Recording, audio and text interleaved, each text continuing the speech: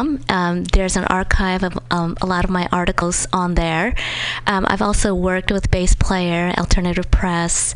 Right now, I'm putting on events called the Chinatown Get Down, where we dance to funk, Motown, and disco, all that great throwback music, and raise money for organizations like the Sweet Relief Musicians Fund, and raise money to help musicians and their mental health. Fantastic. And if you don't dance to funk, there really is something going on. That can get anybody moving. You know, just a quick little quip. I had a friend, a couple weeks ago who was kind of feeling down and like wanting to curl up in a ball. But I had tickets to a concert and I was like, I don't want to make you do anything you don't want to do, but shaking your booty might make you feel better. And lo and behold, it did. So be a good friend to everybody out there. Thank you all so much for tuning into this episode of Women's Magazine here on MutinyRadio.fm. I want to thank my guests, Mari Fong, Shoshana Zisk, Pamela Parker, Polly Wood, and my collaborator on this, Mona Lisa Wallace. You are amazing out there, and thank you for doing what you do. And even if you think you're not things don't always reflect the passion that you pour into it, just know that your creativity and your giving to the world is having an effect, whether you know it or not, whether you get to have those experiences where people come up to you and tell you that you're inspiring them. I guarantee you are doing good work. And if you're listening to Women's Magazine, I am sure of it. So just remember, just when your aspirations seem outrageous, like, you know what? I'm a woman who rocks and I just want to work in the music. I just want to make music for the rest of my life. Well, you know what? Inspiration is contagious. So peace. Thank you, and stay tuned, and thank you so much for tuning in. I'm going to play one more track from Pamela Parker. Definitely check her out live sometime if you get a chance. Here's a song that she sent to me that she really loves, and she said her daughter really loves it too.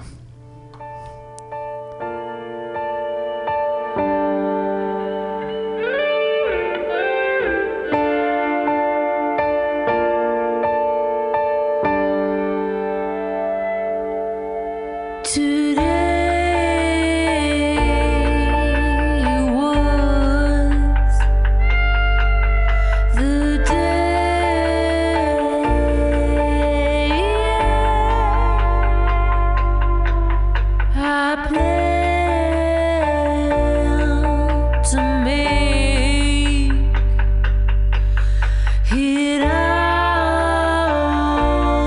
go away.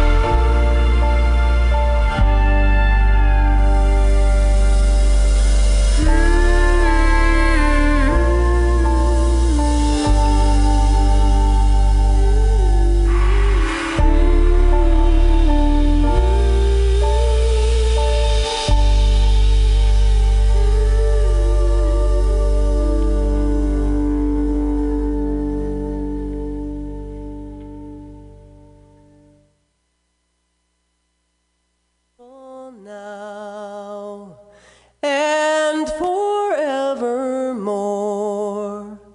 Peaceful at the surface and peaceful at the core. All the joy within my heart would be so free to soar. And we're living on a living planet, circling a living star. I don't know where we're going, but I know we're going far. We can change the universe by being who we are.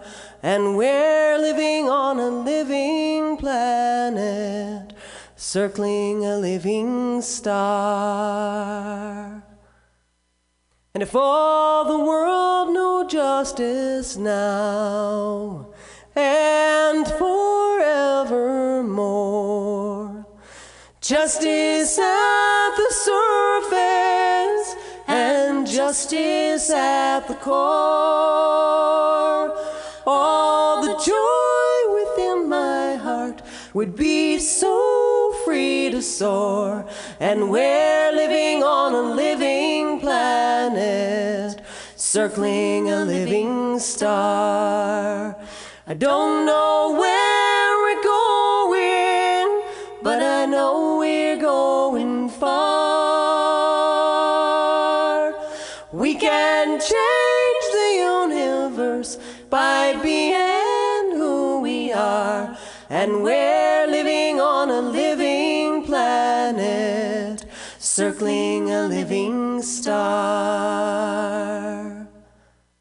And if all the world knew freedom now and forevermore, freedom at the surface and freedom at the core, all the joy within my heart would be so free to soar. And we're living on a living planet, circling a living star. I don't know where we're going, but I know we're going far.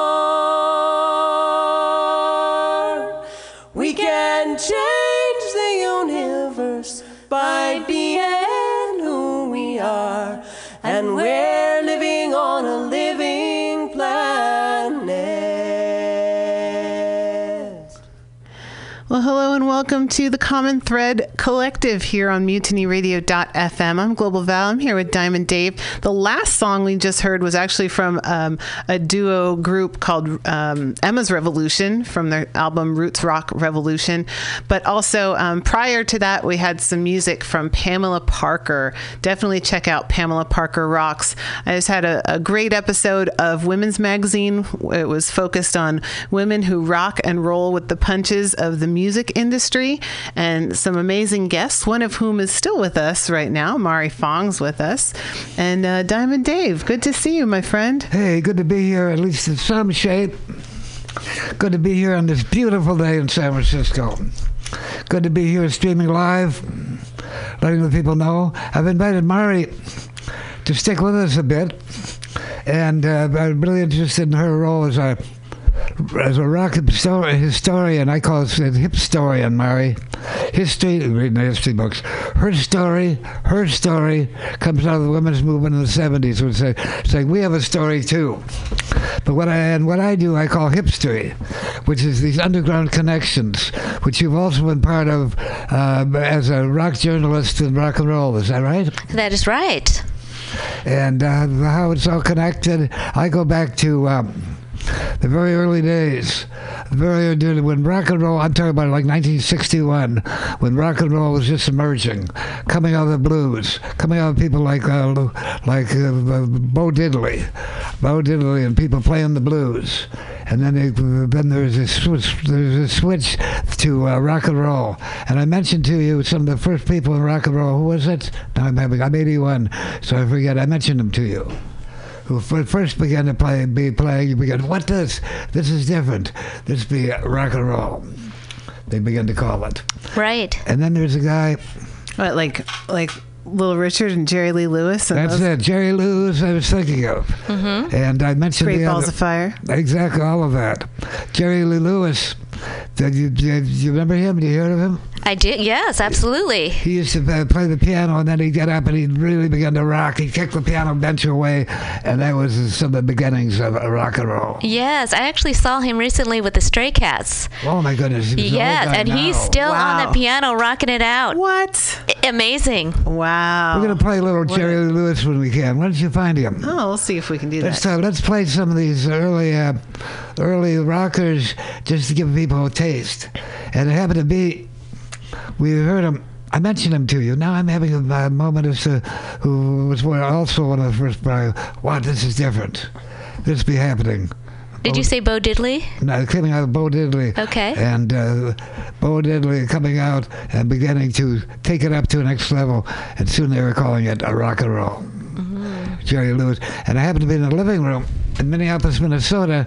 We're listening to this for the first time. I had a lot of blues records, but we happened to turn on the radio, and there he was, and the early ones, and I happened to be in that living room with Bob Dylan, who was just down from Hibbing, Minnesota, where the wind hits heavy in the borderline. And he was, that way I turned him on to Woody Guthrie. You know Woody Guthrie? I do. Woody Guthrie. I said, you gotta read this, Bob. He was a bit of hipster.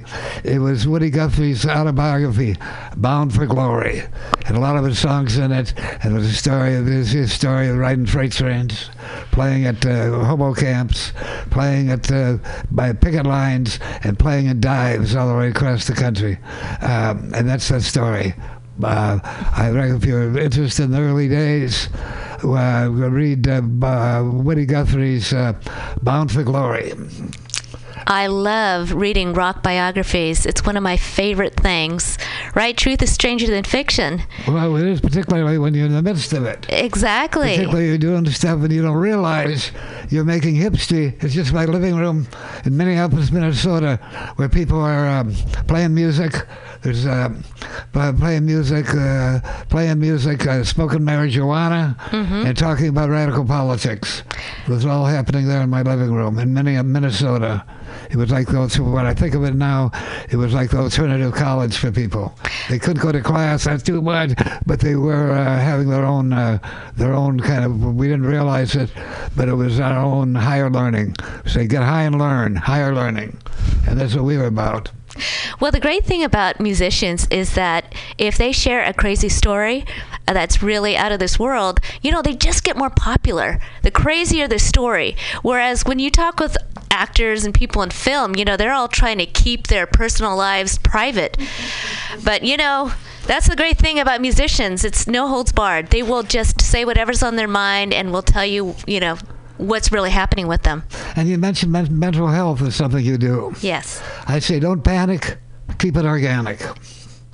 There you go. That's what we cast a wide net, find that common thread, let life flourish.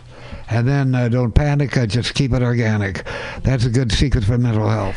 Well, that's great advice. I mean, Val mentioned something about keeping balance in your body, and also keeping balance in your mind. I mean, a lot of that can be due to, lifestyle, what you're doing, exercising, what you're eating, being really aware of that, eating organic food, and realizing that you're part of a long tradition. And that's what the stories are, to realize that it didn't start with you, but that you're part of a tradition that goes all the way back to the blues. Mm-hmm. Oh, we do, from Ithaca. Yeah, so the Common Thread Collective here on MutinyRadio.fm, and we have a call coming in from Claire, and she talked to Dave earlier. So welcome to the Common Thread Collective. Hey, Claire. Thanks for having me. Claire, it's so good to hear your voice. And we were talking about the swords to plowshares. This comes from the book of Isaiah. It says, "Where beat your swords into plowshares." Is that right? That's right. It's a very old injunction, I guess you may call it, invitation. And I've been reading just when I made this connection with you folks here in Ithaca, I just happened to be reading a biography of Dorothy Day, who's one of the founders of the Catholic Worker Movement, and you folks also have a connection with that. Is that right?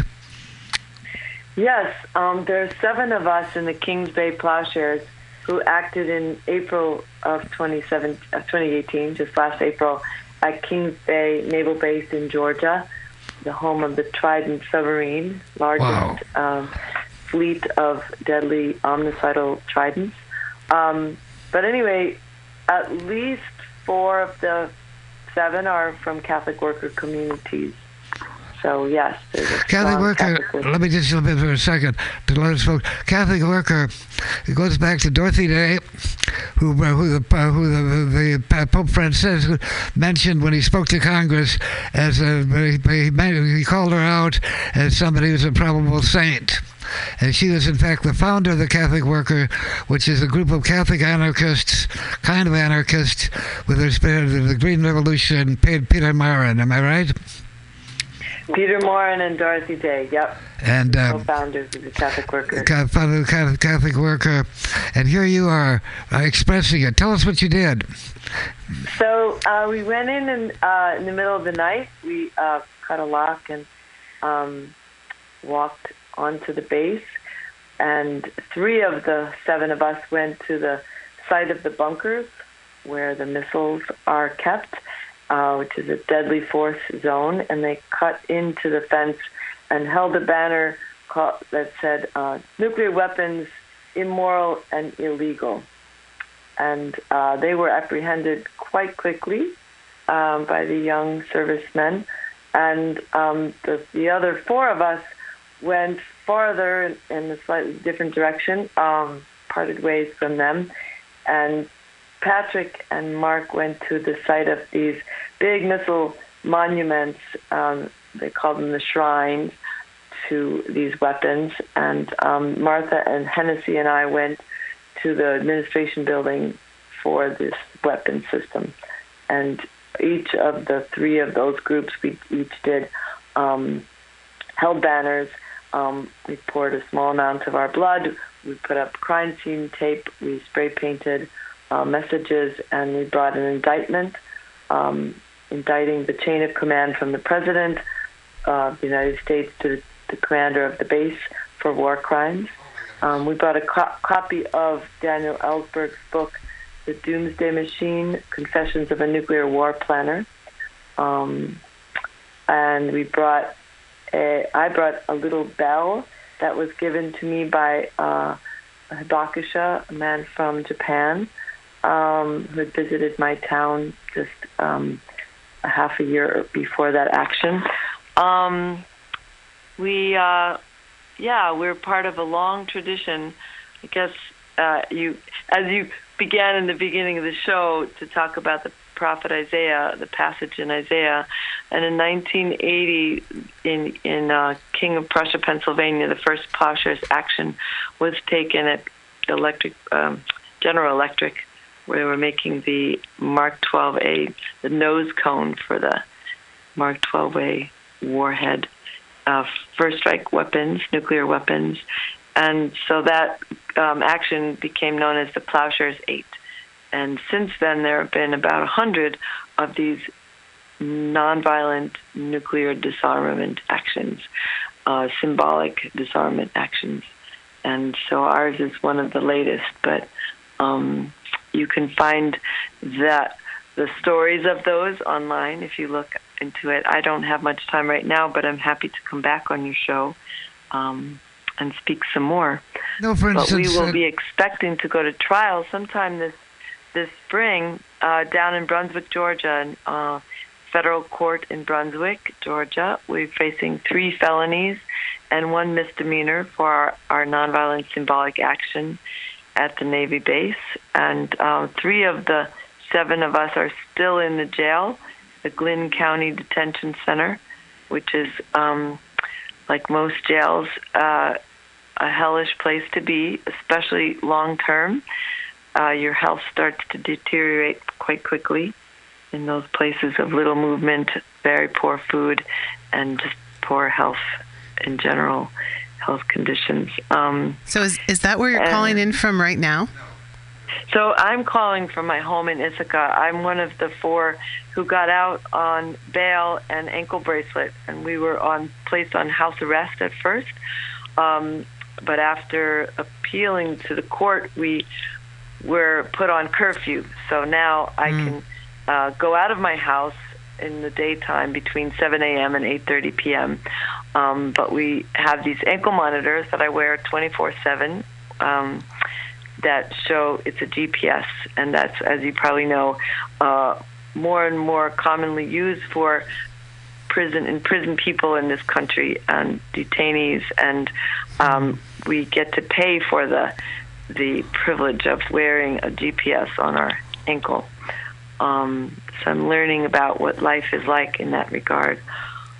But yeah, I'm one of the 4 that's out, and our 3 co-defendants, Liz McAllister, who just turned 79, Steve Kelly, who just turned 70, and Mark Colville, who's in his late 50s, are all still in the jail.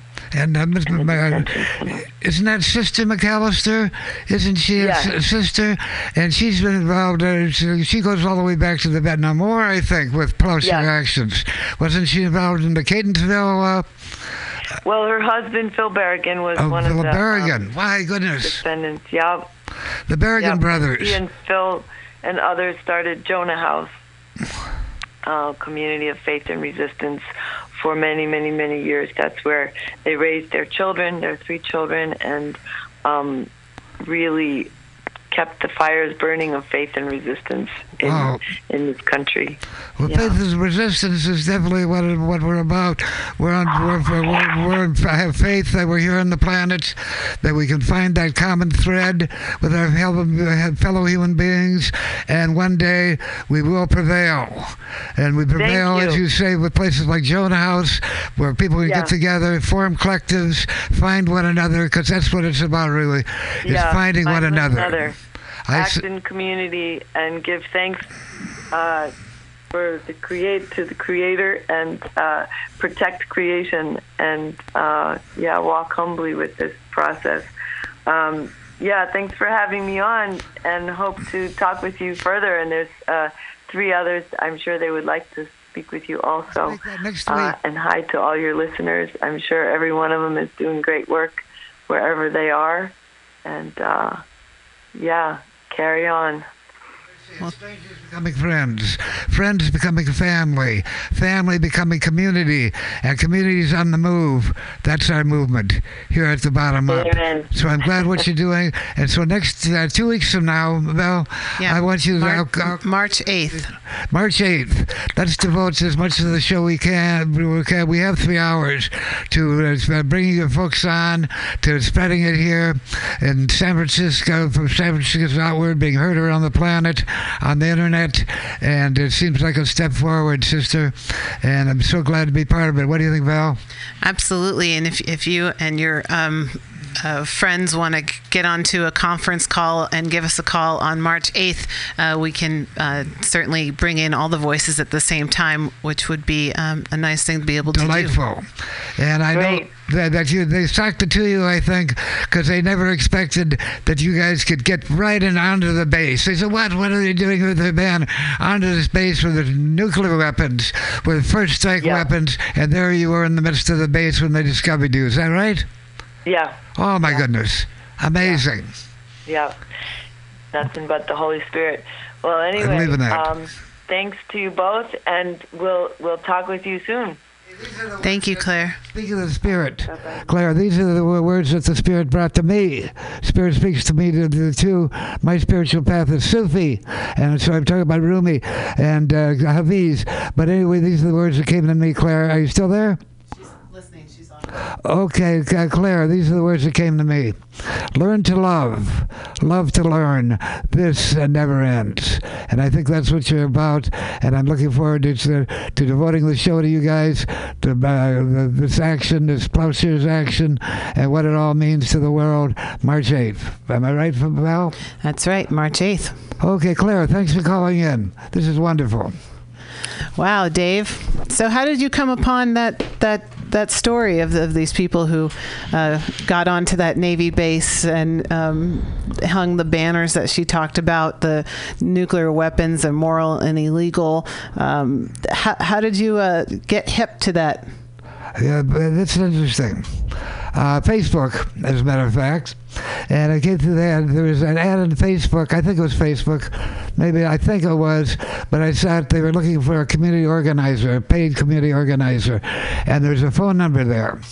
And I called. I said, wow, for Swords to Plowshares. I said, wow, there's a immediate connection. And I called and I talked to her sister, Claire's sister.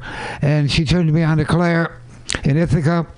And so there we were, and there we are. This is the way it goes.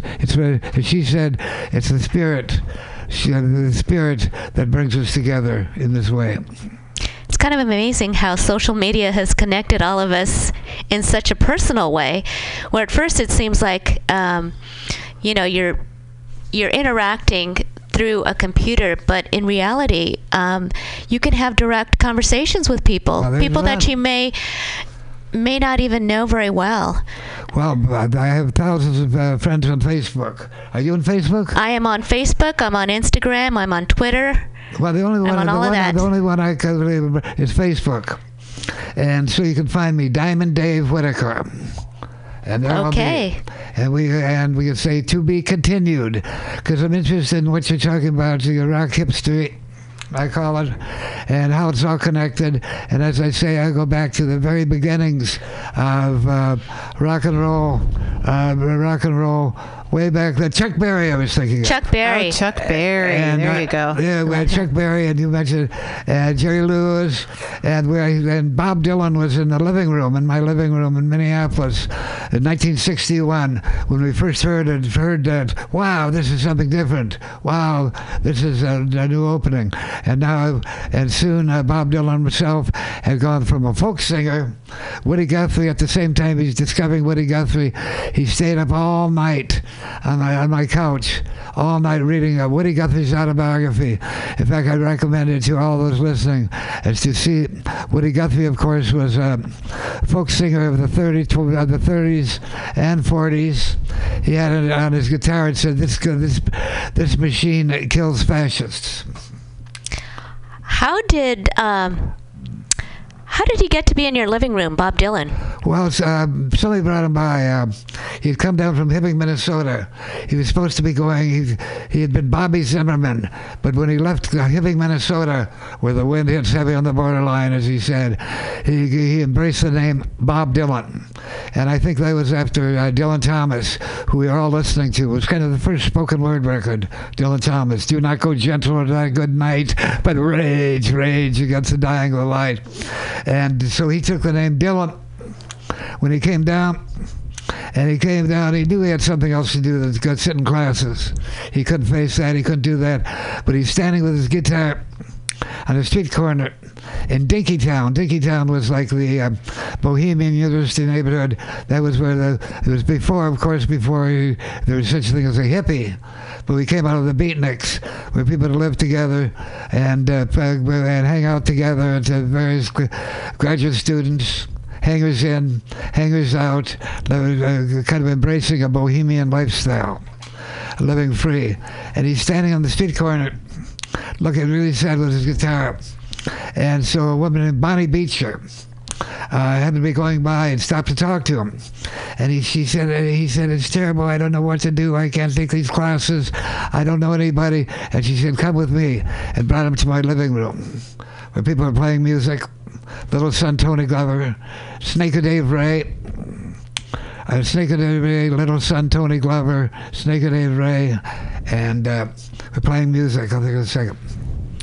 Glover, and we're playing music and hanging out, and brought him up, and he came in, and somebody had him, because we were also smoking marijuana. This is 1961. This is when it was kind of new. I started in 57. It was kind of new for white people to embrace marijuana. It'd been kind of a secret for black and brown people back then. Mm-hmm. But it was coming out of the beatniks, the beat generation.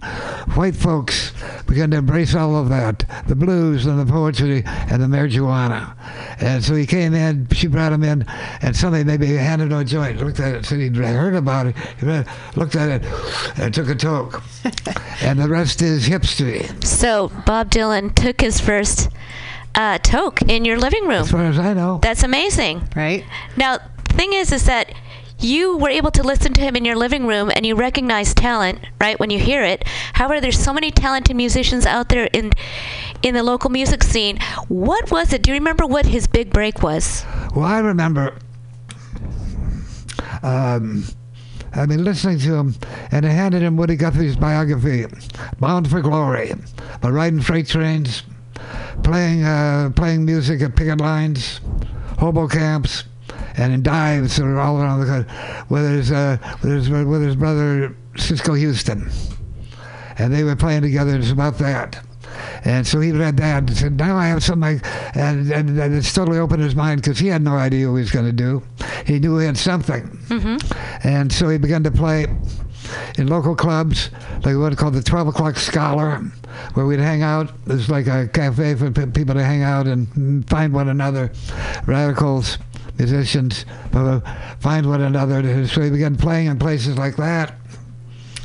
And so after reading Woody Guthrie's autobiography, Woody, and I knew. In fact, if you read Dylan's autobiography, Chronicles, he mentions how I turned him on to Woody Guthrie, and not only that, I knew where Guthrie was.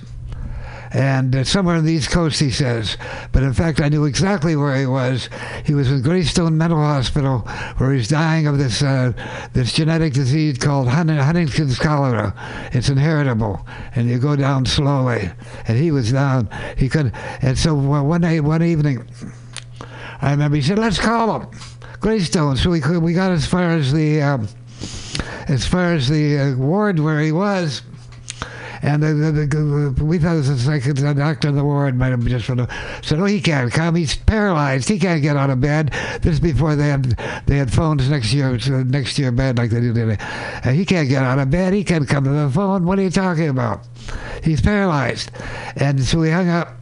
And then Dylan says, "I got to go see him. I got to see Woody before he goes." So we took him to the highway. And I remember looking back, and there he was, this little guy with his guitar and his satchel, going to New York City to see Woody Guthrie. And then a few weeks later, I get this card.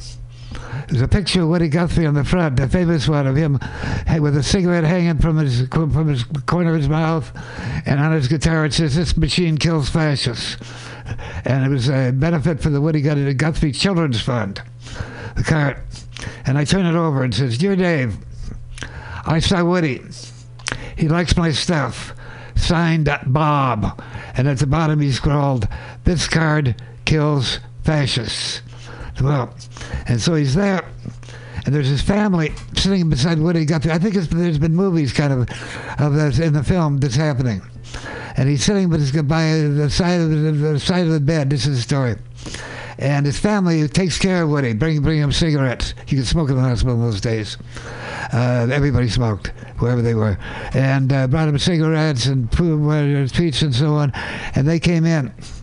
And he said, "Who's this?" "Well, this is Bob Dylan from Minneapolis. He's come all the way to see me," he said.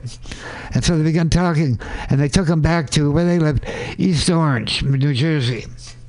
These are the people who really had taken care of Woody. So it brought him back to East Orange. He mentioned that one of his songs. "I'm leaving New York City, going back to East Orange." That's where he was. And from there, somehow, I don't know how, he ventured to Greenwich Village, where he used to play in places. At first, there were places where you could play, like the Cafe Wah. You could play there and then take a collection. These coffee houses were beginning to emerge. Cafe Wah. So we began playing there. Fred Neil was the MC there, was another early folk singer, really good. To check him out, Fred Neil. We'll probably find him on YouTube. Fred Neil. So we began playing there, and then he went to, and I'm talking to him. He's calling me. I'm talking to him. He's saying, to Gertie's Folk City. There was a new club called, that just when I was out of Greenwich, Gertie's Folk City. And so he started playing there. And the rest somehow, he got picked up by Columbia Records. Mm-hmm. And by was it Hampton? One of the engineer producers there picked him up and said, "Come on, we'll make a record." And the owner of Columbia Records said, "No, he's going nowhere. We can't." But they made his first record, and it was folk songs. That he had folk songs of his own discovery, they particularly related to. You can find it very early, and that was his first record. Mm. And they have another side of Bob Dylan, and then the rest began to come out, and the rest is history. And then from there to winning the Nobel Prize. Mm-hmm. The first folks say, "What? Bob Dylan, how could that be? The Nobel Prize for Literature? That can't be. He's just a singer-songwriter." But in fact, he did. But it all began on my living room couch in Minneapolis, Minnesota. There's some rock journalism history. Well, lyrics tell a story. Well, he began with that, really. And there you go. And he learned it from Woody Guthrie. And people listen to the lyrics. People take it into their heart. And it's a great way of communication. In fact, a lot of musicians that I've talked to can be very introverted and sometimes shy. But they find that their best way to communicate is through their music. For some reason, they're able to express their emotions freely through their lyrics and through their music. And it's wonderful. That's healing and energizing and inspirational. Yeah, I've encountered that a lot as a host at Mutiny Radio, for sure, where there'll be people who kind of come in, and they don't really seem very sure of themselves, and you ask them like, "Well, what do you do?" And they're like, "Well, I play music," and then they start singing, or they start playing, and they're a total dark horse who's come out and they just have all these amazing things to say, and then they kind of like quiet down again and like, "Okay, thank you." Mm-hmm. It's really amazing the sources of creativity that people are housing, and mm-hmm. that's really helped me kind of as a human to just be able to relate to other people, because I think sometimes if someone's too, especially in our culture, in our American culture, mm-hmm. If someone's too quiet, or they're hanging in the backside, or they're kind of the wallflower, sometimes people don't pay attention to them, or they kind of write them off, or think, well, I don't know, I need to talk to that person because I don't know if they have anything to say or to offer, but it's really people who are like that. I mean, the old saying of still waters run deep, I think mm-hmm. is really, really true. And I certainly, it has made me more keenly aware of folks who are more introverted and a little bit reticent, because there's something under there, like whether you're talking to, someone in a coffee shop, or even, like somebody who's driving you somewhere, like, mm-hmm. well, I do poetry, and they're like, oh, I write poetry too. I just don't tell anybody about it, and so right, maybe it's just that, it's just finding their creative medium where they feel comfortable in expressing what's inside of them. And I think that's true with musicians. I mean, there are musicians like Tom Morello and that are activists and were really into politics, and they discovered that the best way for them to get the word out was through their music. And it's really invigorating, and it's the way that they've chosen to best express themselves. Yeah. I met Tom Morello. I met Tom when I was from beginning to end. I was part of Occupy San Francisco. Oh, that's right. Occupy? You guys mm-hmm. called into the show. He did. You and Tom Morello called into CommonThreadCollective. That's right. During Occupy. That's right. I said, "Tom, here, yeah, exactly." And he brought a bunch of tickets for his show here, and he was totally delighted, I remember, to come down to Occupy and realize something was happening. It's all about, as I said at the beginning of our conversation, to find that common thread. That's what this is about. That's what we're doing at the moment, and we're putting it out around the planet to cast a wide net and find that common thread, which is saying shortly what you were just saying at greater length. Well, also on the Bob Dylan front, there's a really big book of Bob Dylan's lyrics. It's a real thick book. And I was somewhere once, and people had it, and people were passing the book around and reading his lyrics as poems. And when you apply a different voice to it, you really realize how rich it is and how much he has to offer. So, a lot of people, like you said, Dave, the singer-songwriter won a prize for literature, but there's a lot in those lyrics. And maybe we can find some early Dylan. I'd love to play some now. Maybe Maggie's Farm would be a good one. We'll see. Can you find something? Potentially. We can. I can search in YouTube and see if there's anything rolling around out there. Bound to be. But he's got a lot of protections in place, and we don't want to violate that. Stuff is free. Yeah. So like Maggie's Farm, or even before that, it was in my living room, in fact, that he played his first Bob Dylan song. He called it Bob Dylan's Blues. Well, somebody had given us back then they had they only had reel-to-reel tape recorders. All this stuff came later, but somebody had given us a reel-to-reel tape recorder, and we hung the mic off the lamp, off the lamp in the center of the room, and that's where he recorded and played some of his first songs. Oh, that's kind of like here at Mutiny Radio. Exactly. We hang things and say, well, no, that's fine. Just roll your own. Pull that mic up. That's fine. No problem. It all starts at Mutiny Radio. Everything. Well, I don't buy everything. This is way down the line. We're certainly take it way back to 1961. Things bay. It's like a little bay here where things flow into Mutiny Radio. Diamond Dave, what were you doing at the time?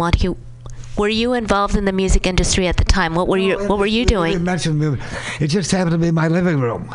It was a free zone, a free place where people could come and smoke a good herb.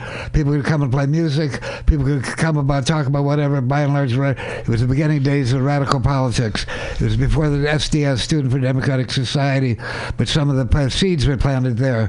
Students, graduate students, young teachers, hangers-on would just come through my door. It was a place. Let's go over to Dave, and it was married to Gretel, who later established her own institute at Cornell, that's Ithaca. After teaching at UConn, her own institute called the Institute of Nutritional Anthropology. She was getting her PhD in anthropology. I was just hanging out. And that's what later, as she got her PhD and got serious, I was in love with this wild guy who she had embraced. When she had come out of Bennington College, she embraced, it no longer really fit. So she went on to teach anthropology, while went on to being me and help and getting back here in '67.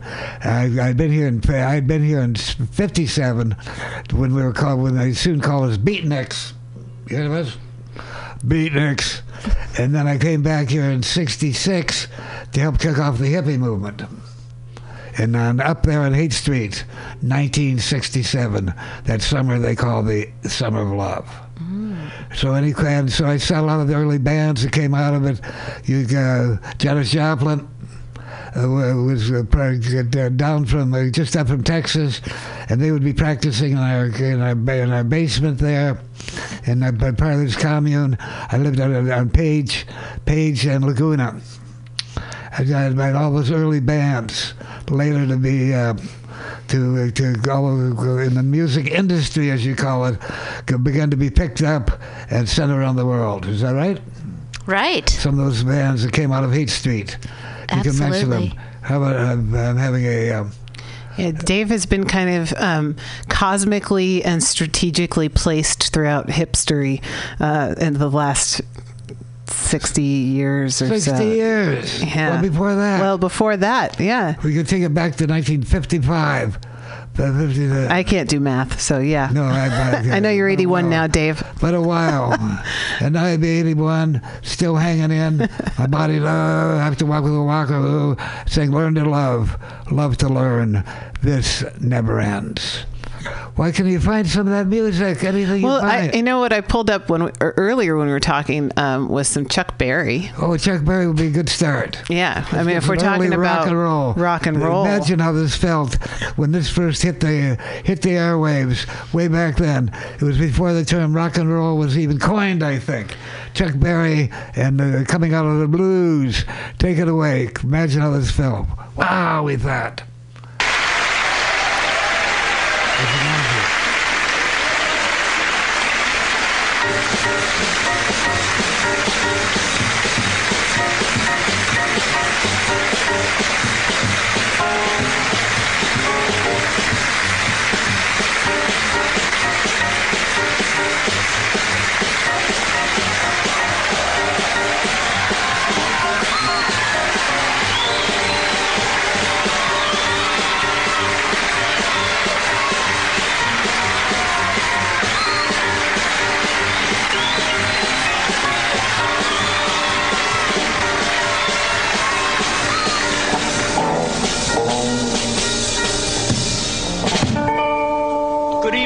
ladies and gentlemen, and I shall do for you first a song that I first recorded, number one. It was a fairly nice hit, and it went quite high in the American charts. The title of it is Maybelline. Oh, Maybelline, can't you be true? Oh, Maybelline, why can't you be true? You started back doing the things you used to do. As I was motivating over the hill, I saw Maybelline in a coupe de ville. Cadillac rolling on over the road, nothing out to run by V8 4. Cadillac doing about 95, just bumping bumper, roll side to side. Maybelline, why can't you be true? Oh, Maybelline, can't you be true? You started back doing the things you used to do. Cadillac pulled up in 104, pulled out hot, don't do no more. Done got cloudy, started to rain, threw the horn, past the lane. Rainwater blowing all under my hood, but I knew they were doing my motor good. Maybelline, why can't you be true? Oh, Maybelline, can't you be true? You started back doing the things you used to do.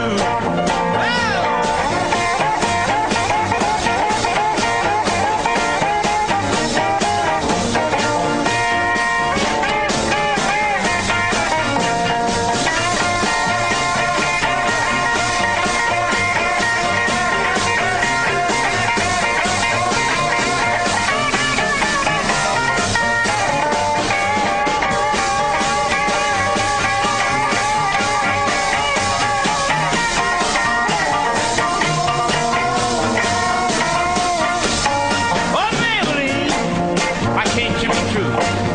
Oh, Maybelline, why can't you be true?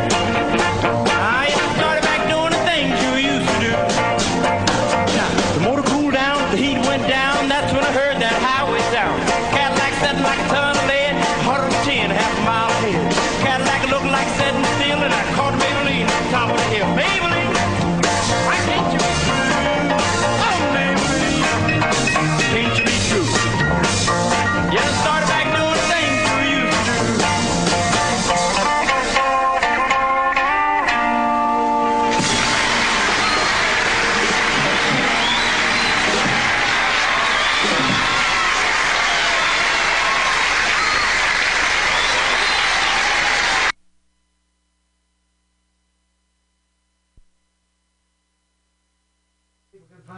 So that's some original rock and roll, folks. Chuck Berry. That was actually after he had gotten pretty famous. That's okay.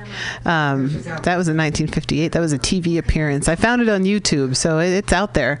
But yeah, there's that. You could hear that backbeat, right? That rock and roll. It's that was that new sound, right, Diamond Dave? Totally new. And you mentioned, did you mention his piano? Well, who? Jerry Lee Lewis? Jerry Lee Lewis. So Jerry Lee Lewis was another one. Mm-hmm. The two of them came in pretty simultaneously from a couple different traditions. Chuck Berry came out of the blues, and Jerry Lee Lewis came out of country, really. Came out of deep country. Jerry Lee Lewis, but took it up a notch, or a notch or two, or a notch of 100, and got there on that piano. I remember how we saw him for the first time, and he'd be sitting on the piano, and then he'd kick the piano bench away and really rock out, and that was like rock and roll in its very early days. Well, should we play some Jerry Lee Lewis? Yeah, let's play some. And of course, early Elvis too was coming on. He was on TV, black and white TV. That's all we had then. And there was Elvis, and coming out of the blues and doing what he did, and waving his pelvis around. Elvis the pelvis, they call him. But he too, his roots were country, and becoming a rock and roll. The early Elvis. So it's all connected. But we have some Jerry Lee Lewis. Let's play him, and maybe we'll see if we discover some early Dylan too. Yeah, here he is on the Steve Allen show. This is 1957. Still a little bit later than.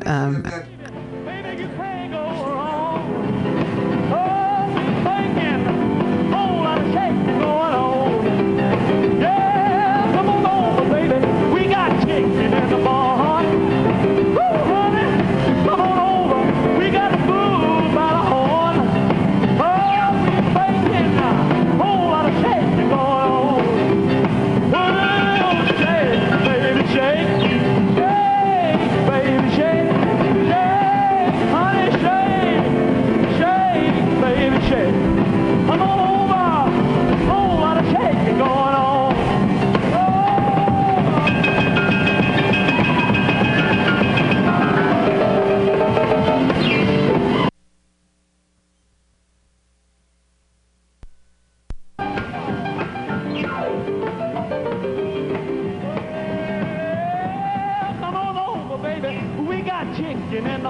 the boss, what the boss, my boss.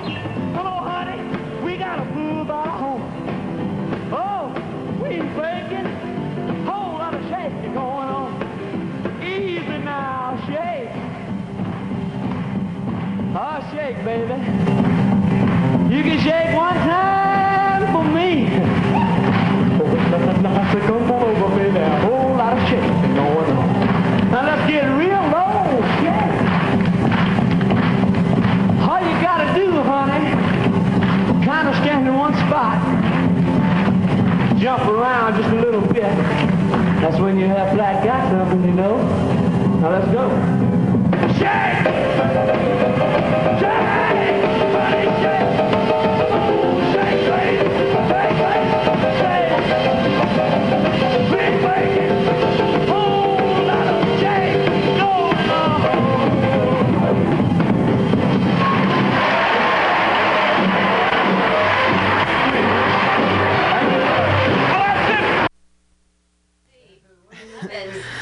Jerry Lee Lewis, look him up.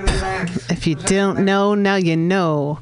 I love YouTube. There's so many gems out there that we can just tap into. So, yeah, thanks for this rock and roll hipstery session. Hipstery with Diamond Dave and with Mari Fong, who herself is a music journalist.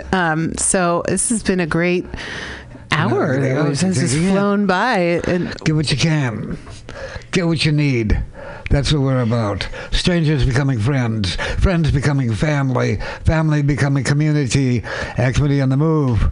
That's our movement. So that was the early days of rock and roll. I love it if you could find some early Bob Dylan from that time, just a little later, who had absorbed that, who'd taken and went from folk, Woody Guthrie, to picking up and embracing that rock and roll.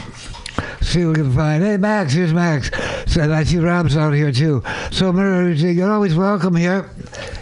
Thank you so much. You live down in L.A., though, eh? I'm in Los Angeles. Yes, I am. I come up here, though, and I visit every so often. I've got both my daughters here, so... Well, beautiful. Yes. And, yeah, bring your daughters. I have daughters, too. Anyway, I'm granddaughters too. But anyway, blah blah blah. But anyway, anytime we're here every other Friday. Wonderful. At this time, come on in. Send people up here. We're always open to people coming through that door. And my job is to weave it together. I'm never sure who's going to show up, but I know people are going to show up. The people will be here. And sometimes, nobody's going to come and so on, but people do come. And the word's got out. And our job is to put the word out here in San Francisco, streaming around the planet and the internet. And that's what we do. Awesome. Thank you so much, Diamond Dave and Global Val. Thank you. I will see you next time. And since we're on the internet and we don't have to obey the FCC 5 rules, 5 words you can't say, I can still say, fuck yeah, here we are. Fuck yeah. Fuck yeah. Free speech. Here we go. On some early Bob Dylan. Yes, and how many seas must the white dove sail before she sleeps in the sand? Yes, and how many times must the cannonballs fly before they're forever banned? The answer, my friend, is a blowing in the wind. The answer is blowing in the wind.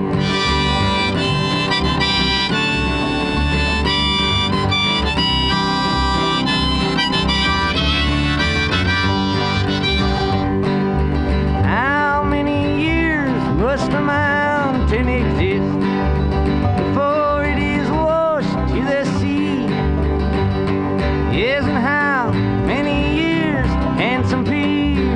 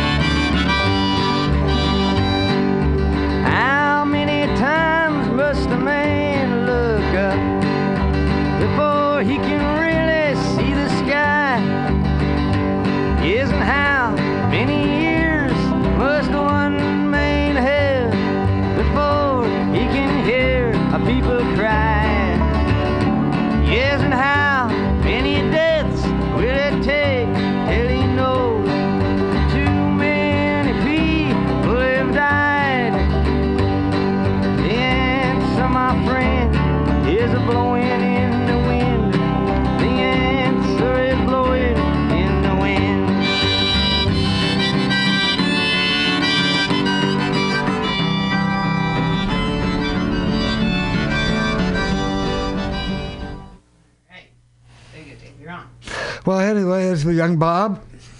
Hello, Dave. And Hello, Val. And he'll be the young Rob.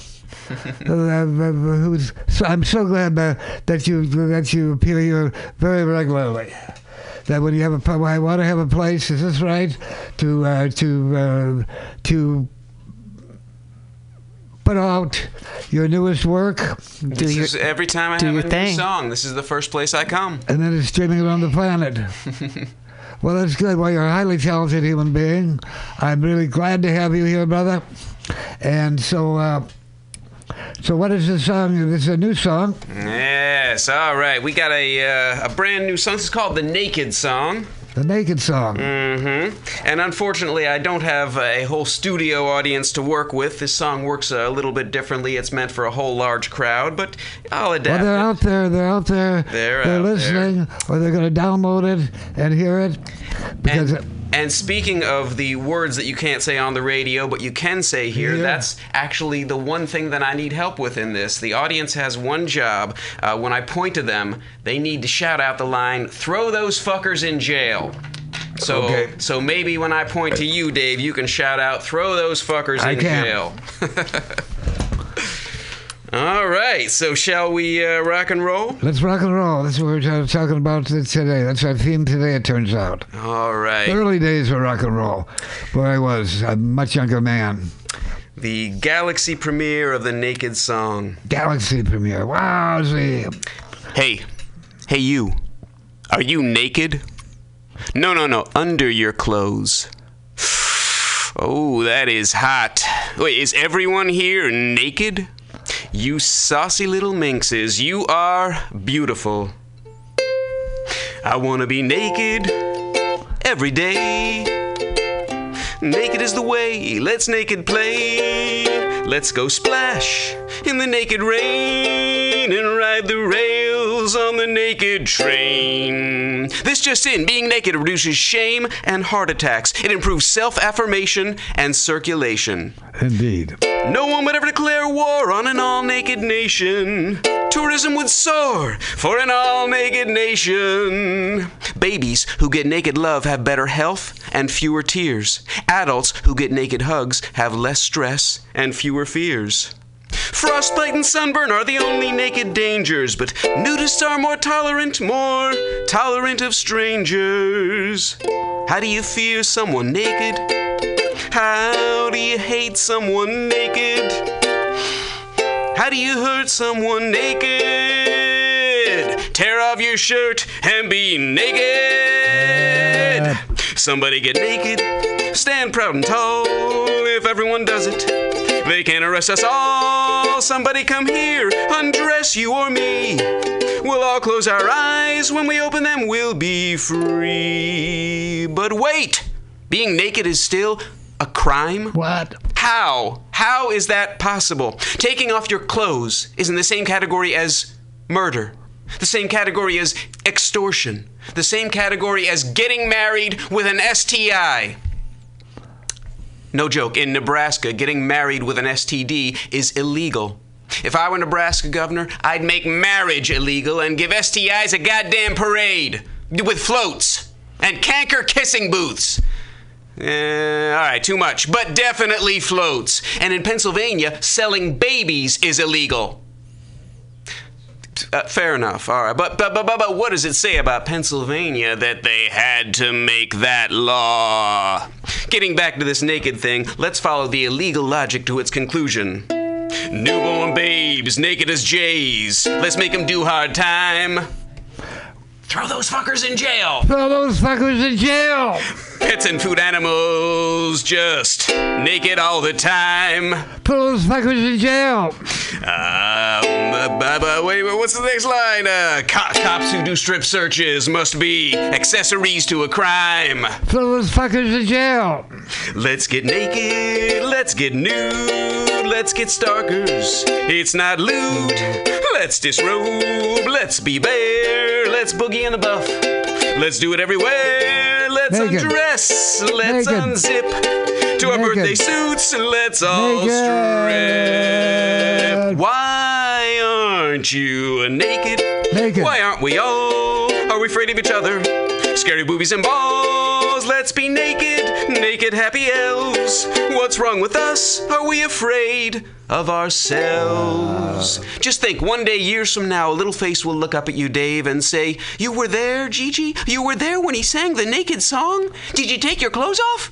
Did you, Dave? Did you?" I thought about it. I know you did. Tell me you did. I did. Are you going to break that little cherub's heart? I didn't think so. And now, the naked round. It goes like this. Let's be naked, let's be nude, let's be bare, it's not lewd. Let's be naked, let's be nude, let's be bare, it's not lewd. Now, if I had a whole studio full of audience, I would have them do the naked round. But let's pretend that we just heard them all doing that and it was glorious. You'll never feel what it's like to be someone until you see them naked. You'll never really see someone until you see them naked. So seriously, why are you all still clothed? Oh yes, funny singer, but we can't really take our clothes off. No? Really? What happened to you as a child that you believe that? What soul-sucking, self-loathing idea wormed into your brain? Take your clothes off. You'll be everybody's hero.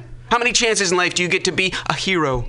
If you get naked, you will remember it for the rest of your life. And when you die, you will smile. And that ain't nothing. I love you all, you saucy minxes. I see you under those clothes. Okay, the big finish. Follow my hands. Low voices sing, naked. Naked. High voices sing, naked. Naked. Everybody together, naked. Naked. Naked. Naked. Well, Bob Dylan said a line, even the President of the United States sometimes has to stand up naked. Damn right. He was talking about LBJ, who was the president then, Lyndon Baines Johnson. But imagine, you can imagine Trump standing up naked. I saw that before the election. I was in New York, and you remember the statue of Trump that appeared around Union Square, the naked statue of Trump? No, I didn't know that. It's amazing. Yes, it did. It couldn't have lasted too long, but it was the idea, even the President of the United States sometimes has to stand up naked. Bob Dylan. Do you got another song you want to do? I sure do. I have been very productive lately. Val, it's sure amazing to have Val having Rob play his new songs, give it its world debut right here. What Val doesn't know is that Dave got naked and then put his clothes on again in the time that she took a little break. So here we go. The next one.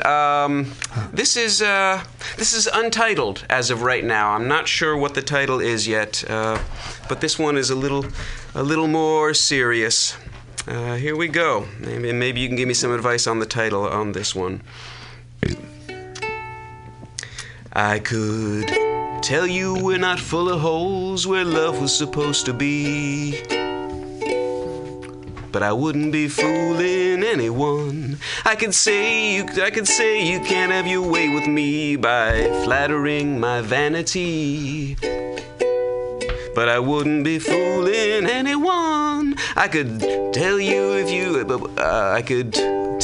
that tonight we'll all have someone to hold. I could tell you we take care of the helpless and the old. I could tell you that no child gets left behind. I could say that all our secrets wouldn't traumatize your mind. I could tell you I don't want to sex up every woman here, but I wouldn't be fooling anyone. I could say that's not a sociopath looking back in your mirror, but I wouldn't be fooling anyone. I could tell you if you saw all truth, you wouldn't go insane. I could tell you that this world isn't shrieking in pain. I could tell you it's okay to bring a baby into this life. I could tell you no one here ever opened their wrist with a knife. Wow. I could say there are no killers or rapists in this crowd, but I wouldn't be fooling anyone. I could tell you I am enormously endowed, but I wouldn't be fooling anyone. I could tell you that prison isn't a crime against life. I could tell you little girls should dream of being somebody's wife. I could say you should all take home a Robbie Love slave clone. I could tell you most of us won't soon be masturbating alone.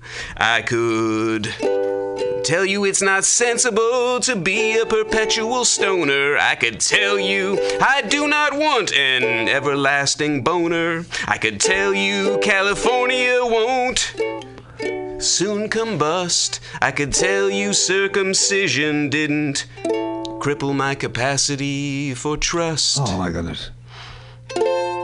I looked for humanity's gravestone to see what epitaph I would find.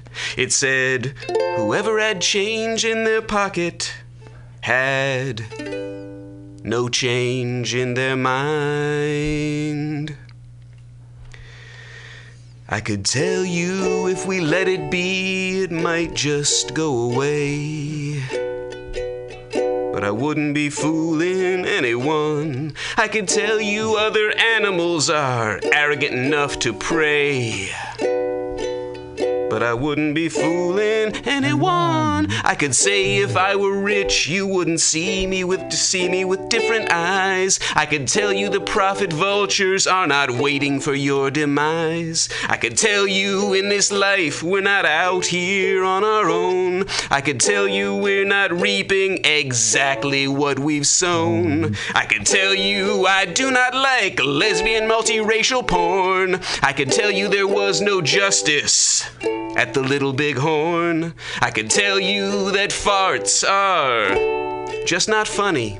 I could tell you that racism is not about money.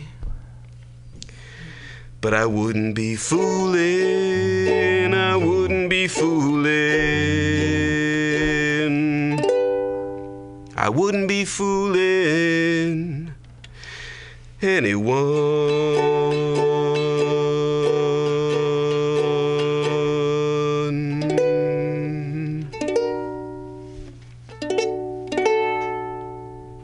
Wow. Every line is food for thought in that. Hey, Rob, you'll be an amazing songwriter. Coming almost every week, every other week, with interesting and amazing stuff. If we were back in the day with Dylan Day, I'd say, you need to put out a record. I don't know what it's called that day, but what it's called in this day. But you need some way where people can hear your stuff, get your stuff, and say that here's Rob, a songwriter for sure. Well, this is a good start, having this streamed and then available and archived to send to anyone. It's a good start. That's right. I mean, feel free. I mean, this is a platform for creativity. You know, our podcasts, pop up on MutinyRadio.fm. If you are so inclined, go grab the shows that you're a part of and, edit it down and make yourself an album out of your live tracks on the Common Thread Collective. Exactly. My brother knows how to do that, and he's done that with a couple of from this Mutiny Radio. He's single tracked a couple of my songs. Nice. Well, just as it's funny because as a radio DJ engineer is a big word for me because I don't know as much about sound engineering and production as I probably should, but having done a lot of editing of my women's magazine show for KPFA, I was able to figure it out. It's pretty simple. Like if you use like Audacity, you download it to your computer, all you gotta do is have your track, and you can import it to your Audacity. You can eliminate everything else, and you've got a track of your music, and then you just start a new track and you move it over till it's the end of the first track, and lo and behold, at the end you have an album. Yeah, an album is what we're talking about. So talk to your brother. Yeah, get your brother on board. Make your brother work. He says it's so easy. He says, idiot, it's easy. It has a little free, little tutorial. I had to kind of teach myself how to do it. I had one person who already used it kind of show me a couple things that I had already learned by reading the little tutorial. And then I was like, okay, that like I think I already knew that. Like I so it's actually a pretty simple program to use, but we all have our different talents. So I'm all about putting our brothers to work. Yes. As a little sister, I'm like, get to work, guys. Yeah, Come so on. then we can say, you come and you do a song or two, a new song or two, and then I could say, you could say, we could say, and if you want to hear more, I have an album. You can find it, blah, blah, blah. Yes. I don't know if you could, I don't know if you could get a little money from it. Money doesn't talk, it swears. That's another deal of mine. We should go Dylan. But that'd be wonderful. Yes. Let's do it. Thanks for coming in. Do you have something else you'd like to do? I have one more. You want to hear one more? Sure, why not? Then this is a song that I've been saving for you, Val. I think this is the song that is going to put me over the top in terms of getting an invitation to the Women's Issues show to do my Power Feminist set. This is a brand new, also Galaxy premiere. This is called Future Woman.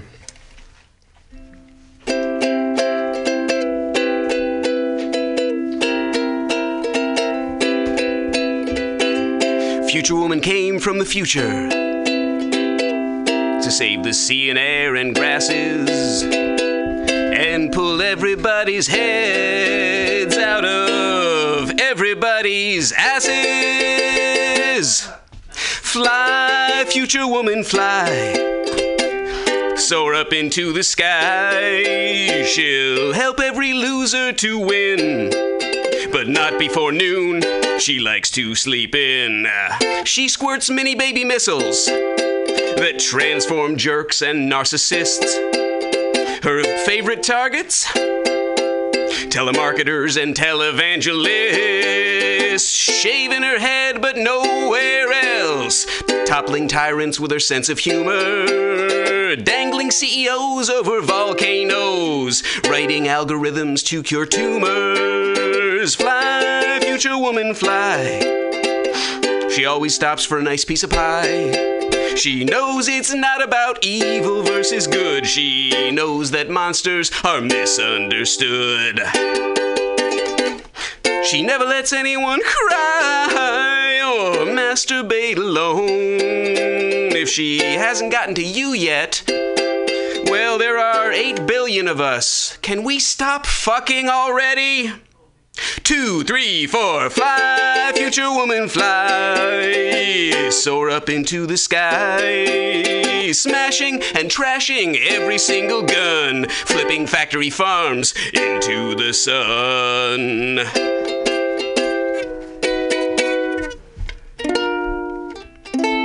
Building bridges and knocking down walls, finding male gods and yanking off their balls, punting the hunters and nailing the whalers, belching and farting like a pack of sailors, feeding starving babies with her normal-sized boobs, doing it all in sensible shoes, annihilating the axis of evil. Hallmark, Disney, American Idol.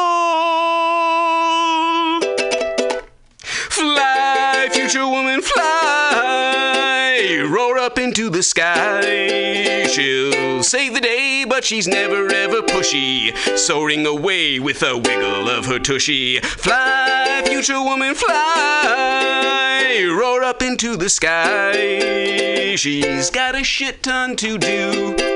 She could use a little help from me and you.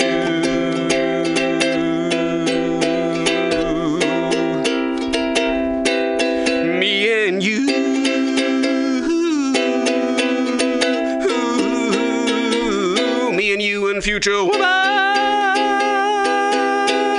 fly. Future woman, fly.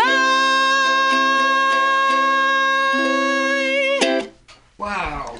And that's what's happening with the women stepping up, flying up. Damn right. Well, Rob, you sometimes leave me a little bit speechless. There's definitely things in that song I can get behind. I appreciate the notion of pulling people's heads out of their asses for them. I try to do that gently all the time. Sometimes it works, but often it doesn't. And, that's just the way it is. Sensible shoes, absolutely. And, it's interesting. One line that seemed kind of random, but actually does apply to me. You're saying, what was the one about monsters? Monsters are misunderstood. So a little Global Val factoid. I was named after a children's story that my mother wrote before I was born, and she called it Valerie Valiant. And so basically the premise is this girl who walks around from village to village and ends up in a town where everybody's really nice, and then as soon as the sun goes down, they get all scared and they run inside, and she's like, what's going on? And they're like, well, there's a dragon nearby, and we're all afraid of the dragon. Yes. So Valerie Valiant decides that she's going to go and talk to this dragon and see what's up. And she does. And she's like, the whole town's scared of you.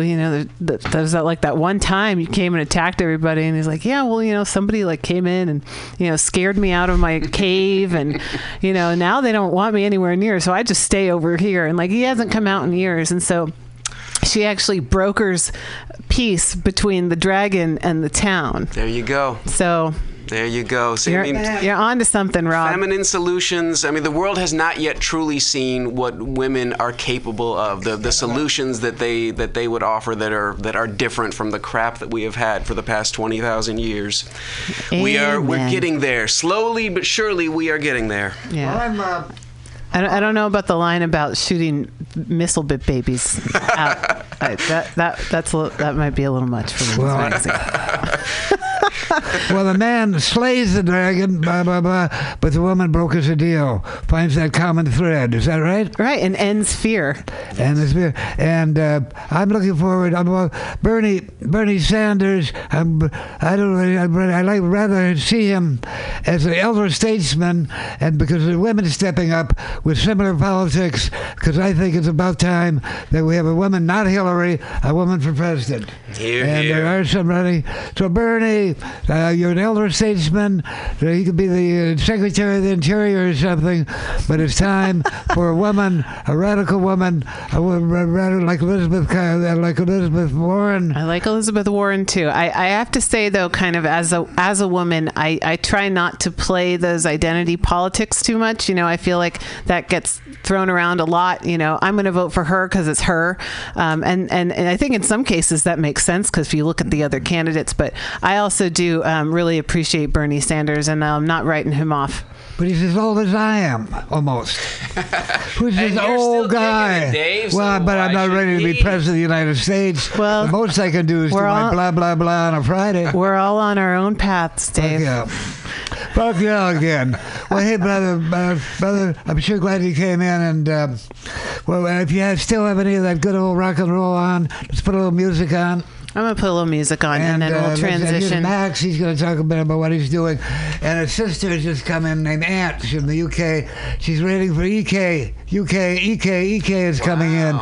She suggested she come in and play some music. Fantastic. And so she's going to kind of take us out. And we'll see what happens. Yeah, and we've got our friend DJ Rubble out there who's got some announcements as well. So I'm going to play some music for a moment or two. We'll regroup.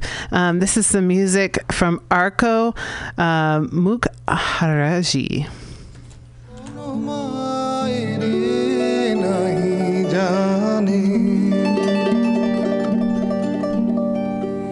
এরা তোমার কিছু দেবে না মিথ্যা কহে শুধু কত কি ভানে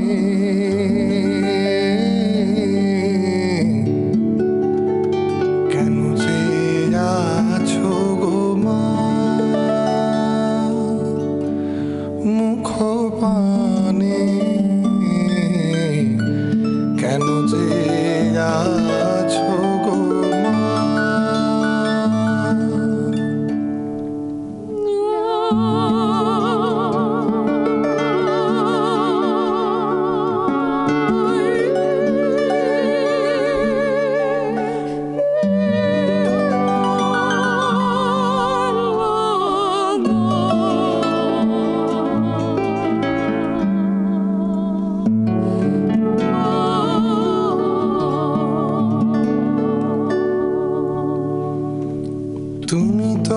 দিতেছ মাঝ আছে তোমারি স্বর্ণ শস্য তব জাহ্নবী বাড়ি তুমি তো দিতেছ মাঝ আছে তোমারি স্বর্ণ শস্য তব জাহ্নবী বাড়ি জ্ঞান ধর্ম কত পূর্ণ কাহিনী এরা কি দেবে তোরে কিছু না কিছু না মিথ্যা কহে শুধু হীন পরাণে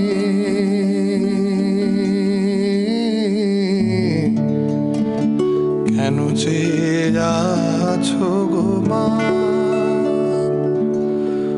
মুখ পানে কেন চেয়ে আছো গো মা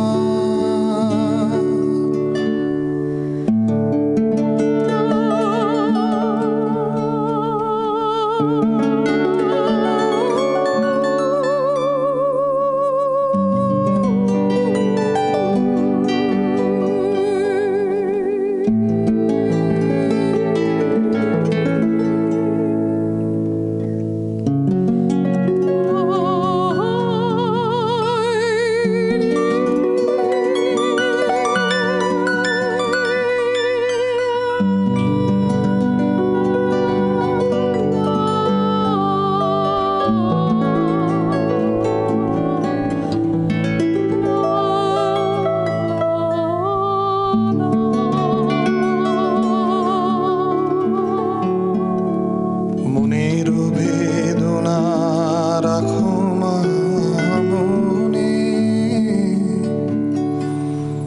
নয়ন বারিণী বার নয়নে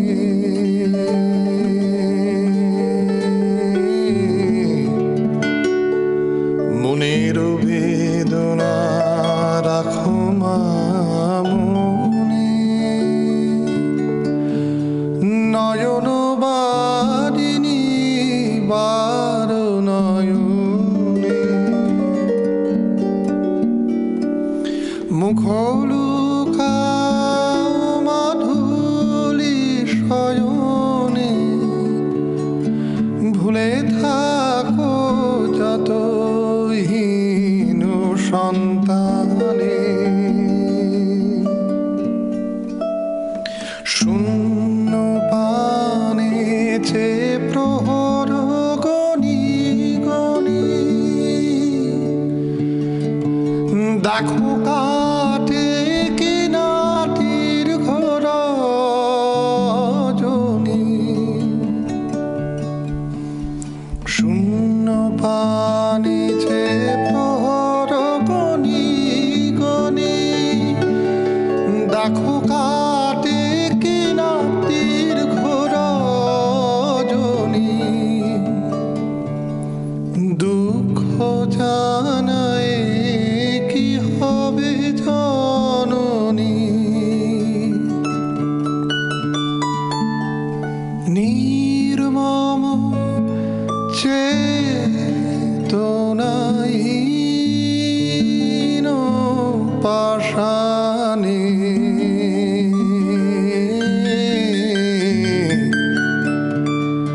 কেন চেয়ে আছো গো মা মুখ পানে কেন চেয়ে আছো গো মা এরা চাহে না তোমারে চাহে না যে এরা চাহে না তোমারে চাহে না যে আপন মায়েরে নাহি জানে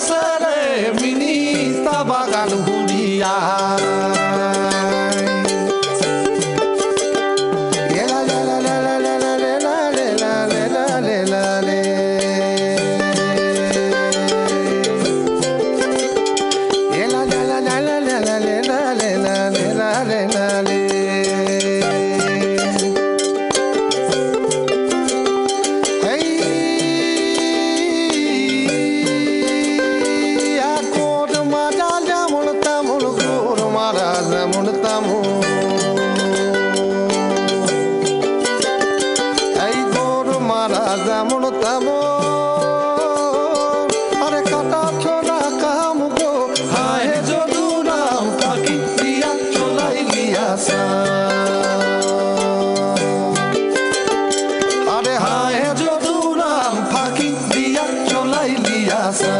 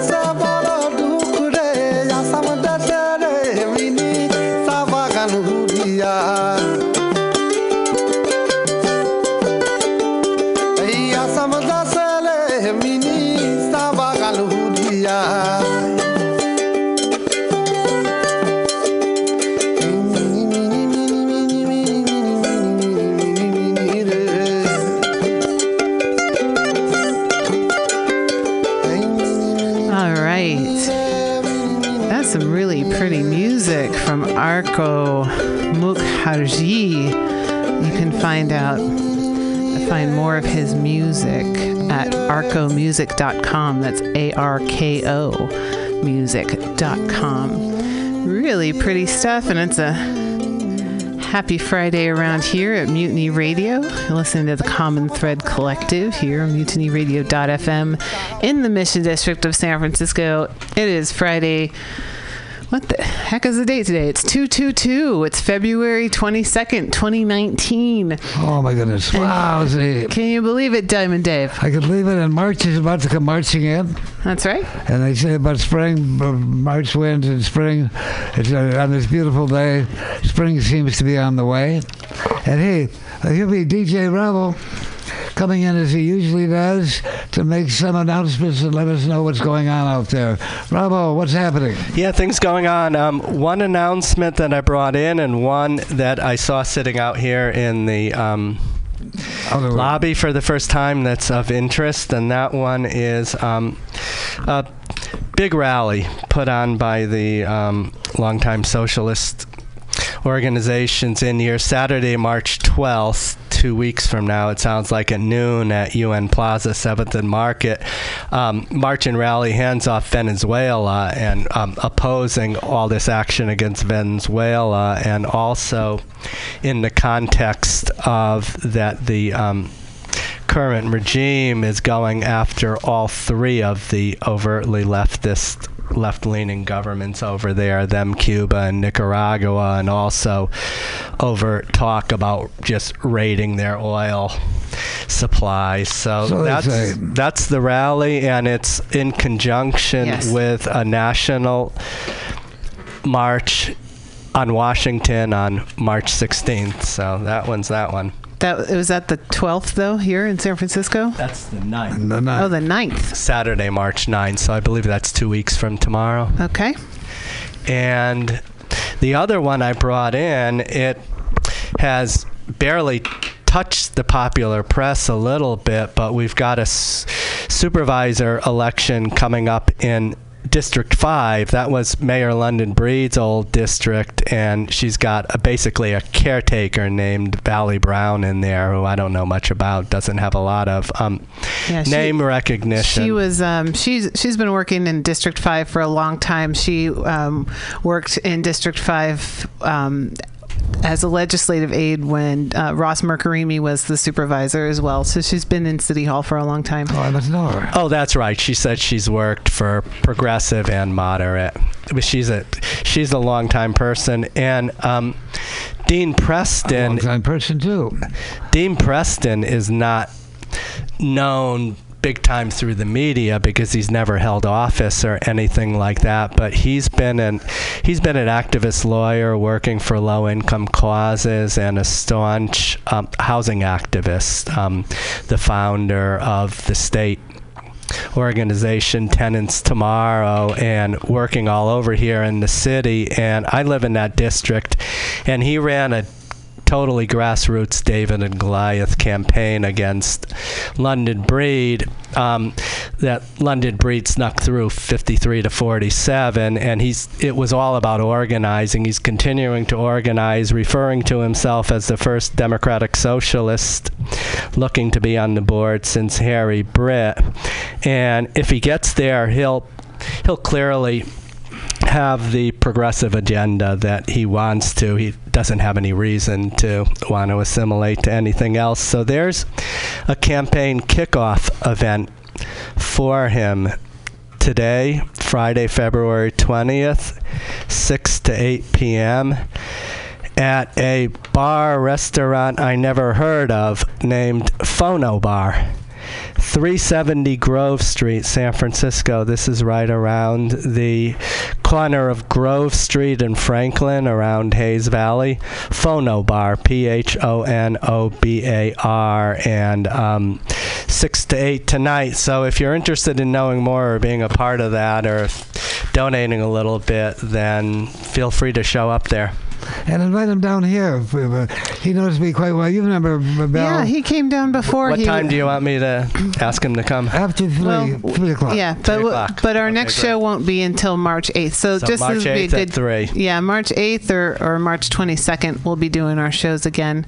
He was down here before. You know, one of the kind of things that came out during those District 5 elections before were, you know, Dean Preston is a housing rights activist.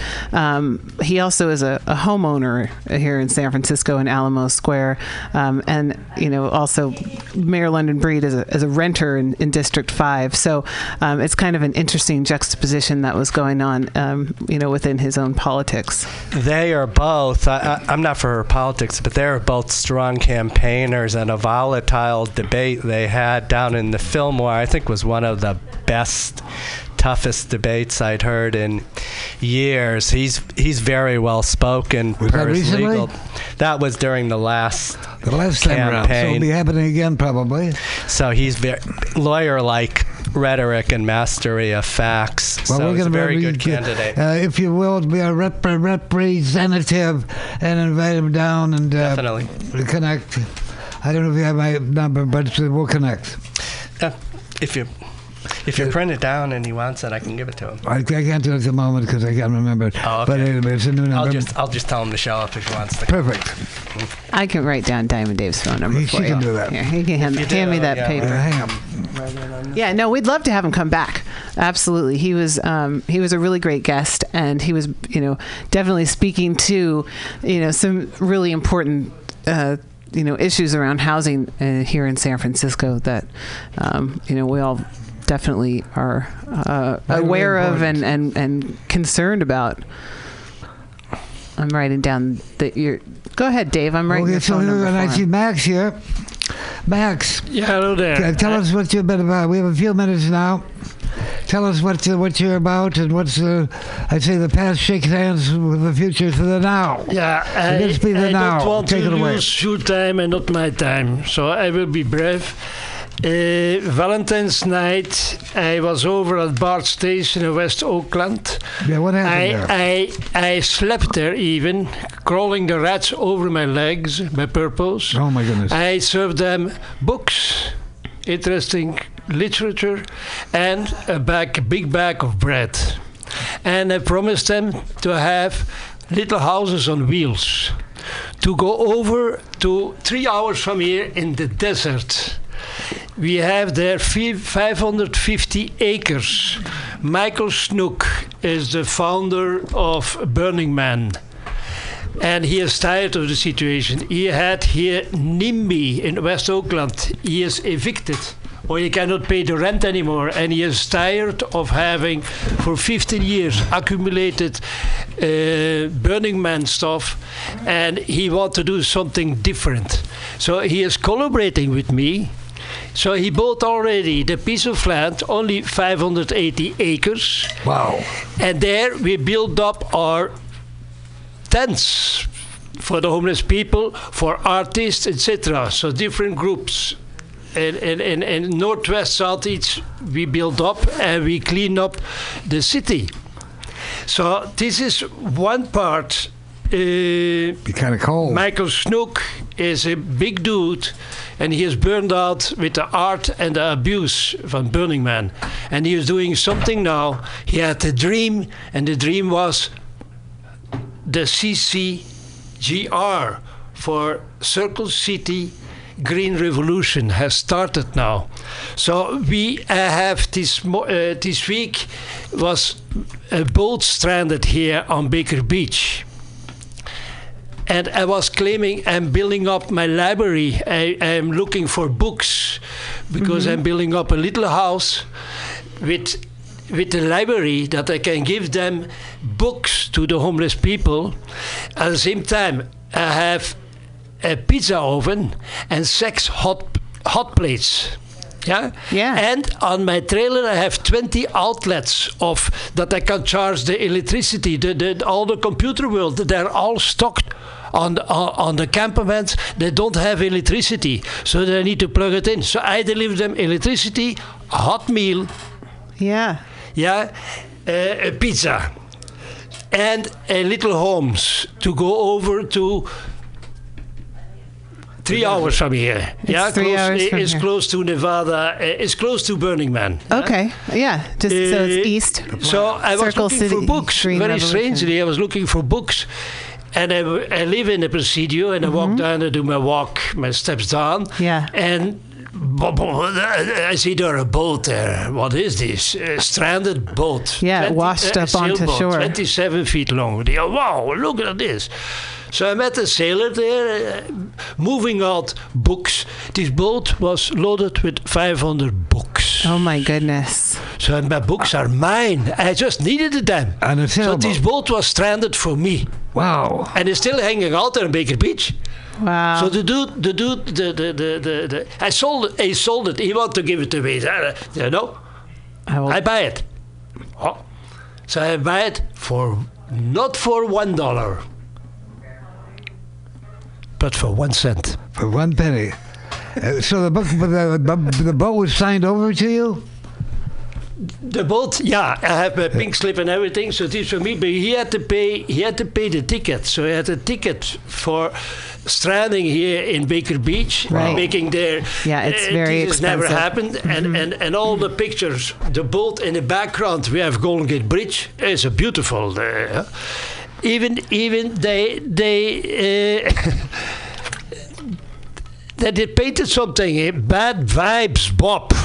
Here, right. So the boat's been vandalized. Come on, already. Well, that's okay. It'll need a bottom job anyway. So this boat will serve. I will transform it in cleaning up the plastic in the ocean.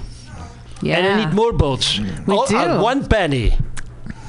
But we have in the back of the road sailing and enjoying life, but at the same time they're cleaning up all the plastic, which I need because I need recycled plastic for my garden towers. I need the molds, a kit of molds, and there we pour in our ceramic creek, our product.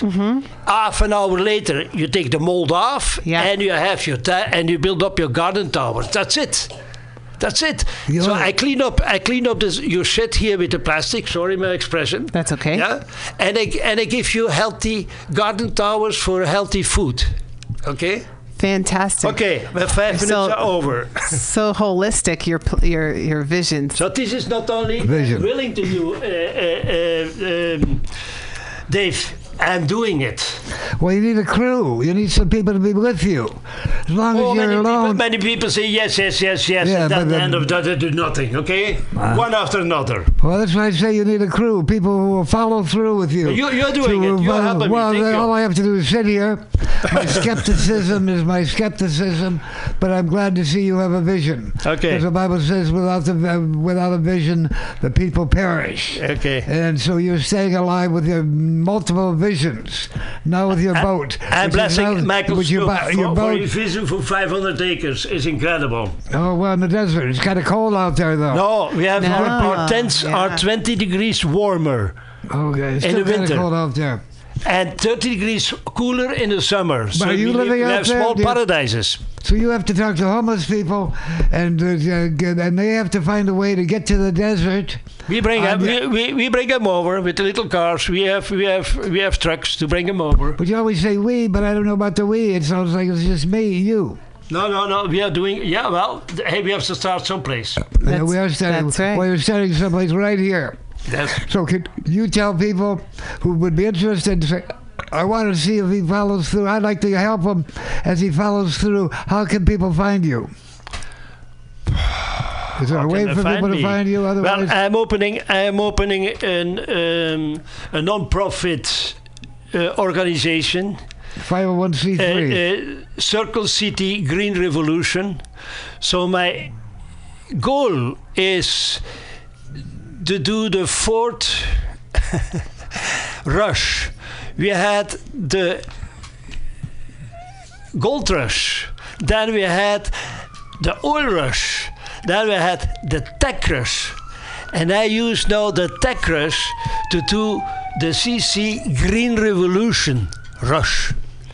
Because we have to have healthy food here. I'm tired to see here the abuse in the USA especially for unhealthy food. So all those people that I send over to the desert, they will only eat organic food.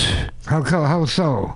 Because we grow it ourselves there. The garden towers, the organic garden towers, yeah. And you're going to have this vehicle. And they have medicinal plants even. And you have this vehicle with hot plates, is that right? Yeah. It could be. This is not temporary here in Oakland. Okay. But the big thing is far away. Is September. Michael Snook. In September, he had to be out of his house in Oakland. So he is gone. So he's going to move out there. Before September, we are building up this there in his new place. And so if somebody Googles Circle City Green, what is it? Circle City What is Green it? Green Revolution. Green Revolution. Yeah, Will they find Green anything? Revolution. Will they find anything if they Google that? They will find it. Not today, tomorrow. Tomorrow. Yeah. It's all about tomorrow. No, but Hey, for Max. Yeah. It's not a joke anymore. Oh, well, I'm not laughing. I'm looking forward to... I have to go to speak with some lawyers that I can trust and build it up. I don't want to spend my money that end up on the government, etc. It is shameful. We have to help those people from the with different routes. Yeah, from bottom up. I don't need. We sell our product. We make art products, garden towels, etc. And the big dudes, the new rich, all the tech people with the big money, well, they will be our clients. Because if this product with our seal for CC Green Revolution is a seal for our products, our art, just name it, Right. that goes all to the same, to keep the people out the streets, to help the artists, artisans, etc., poets that are starving to death. Well, there they have a beautiful paradise to live in. Okay, that's Central City Green Revolution. Is that right? Circle City, yeah. Circle City Green Revolution. The Circle City, each Circle City is 1.5 acres big. It's like a giant circus tent. And I have the guarantee for 10 years resistant. 10 years resistant. Weather resistant. And windproof, 160 miles an hour. So what we are waiting for? Well, I wish you well, Max. Thank you. And thanks for coming in.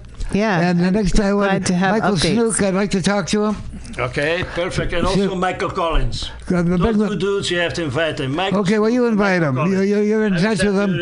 So bring them by. Nice. Okay. Well, we have upcoming shows. Again, we'll be here next March 8th and then on March 22nd. So that's our second and fourth Fridays of the month. So any month and any of those second or fourth Fridays of the month, it's always good to have you come in and give us your updates and invite your people that you'd like to come in and join and talk about it as well. I love the inspiration and the holistic vision of it all. So thank you so much, Max, for being here. As always, every time, it's good to have you here. I appreciate you. So we are moving into close to the 5 o'clock hour, and we actually have another international guest who has found her way to Mutiny Radio, and she's sitting patiently on the stage holding an ancient Japanese style stringed instrument, but she herself, I believe, is from the UK. Ant, hello. Hello. Hey. Welcome. Before she comes on. Well, hold that thought. Yes, Dave. That reminds me, Keith was the one who told her about the show, and that reminds me that we have coming up sooner and sooner Poems Under the Dome. That's right. And the three of us really have done, this is going to be what annual Poems Under the Dome? 14th. 14 years we've been doing this. When I first had that original vision, I said, well, we could do it. The idea of an open mic in City Hall, under the dome at City Hall. So, well, maybe we could do it once, but I think it could be done. Little did I imagine that we'd be having our 14th annual That's Poems right. Under the Dome. Yes, and thank you so much to EK for really making it happen. And she's the one who suggested Ant, who seems like a Celtic person. Is that EK? EK's here. And, okay, EK, thanks for bringing Ant. Yeah, for sure. She looks amazing. We're going to hear Ant, give us 3 songs. Yeah. Hi, Ant. Welcome to the show. Hi. Thanks for having me. Right. So I know you have some music, but also you can tell us a little bit about yourself if you'd like to. Myself. Well, I don't have musical training, so that's helpful. I'm half Scots, half Italian. And this is an instrument called shamisen, and it's Japanese, and I do use it to play Japanese folk music too, but I also, however ill-advisedly, make songs of my own, and these are the ones that I'm going to inflict on you now, unless something intervenes to make me stop meteors, etc. Well, you've come to the right place. We have a very open, flexible type of format, and we're happy to have you. So if you got a couple original songs, or if you want to do any Japanese folk songs, we've got some time. So however long your fingers hold out on the shambu-san. Okay, or your ears. Okay, all right. So shall I play something, or at least try to do something? Right, okay. So this is hello. This is a confusing little song entitled "The Stricken Maiden's Cheer."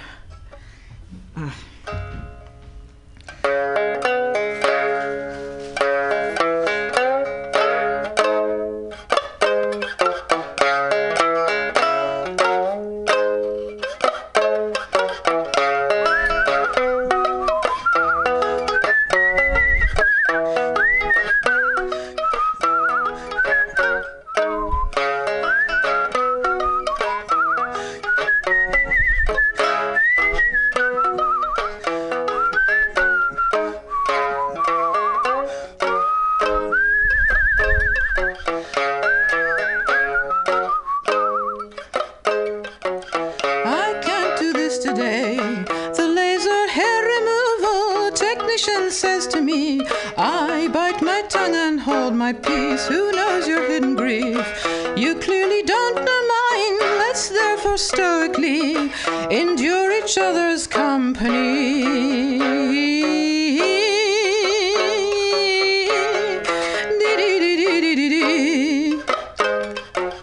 Forehead in front of knees, resting on the pocket floor, heaving convulsively. When I get home, I'll cry some more. How nice to hear from you. My day went splendidly. Enjoy the chicken wings. Your life brings many wondrous things. Hey, dee-dee-dee-dee-dee-dee. I saw a tree today. It looked like broccoli. It means so much to me when we make small talk in this way. Do you like literature? Yes, I enjoy it so. Music is lovely too. I wish I meant something to you. Dee-dee-dee-dee-dee-dee.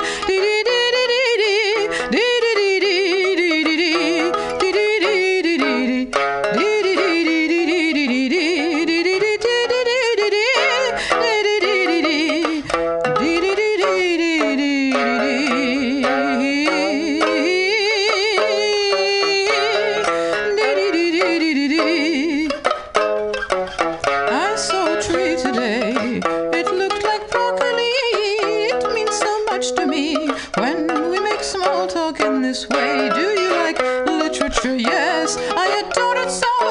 Music is lovely too. I wish I meant something to you.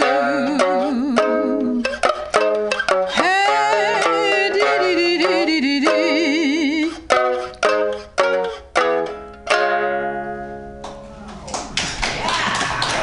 Very Celtic. Celtic roots, I can see.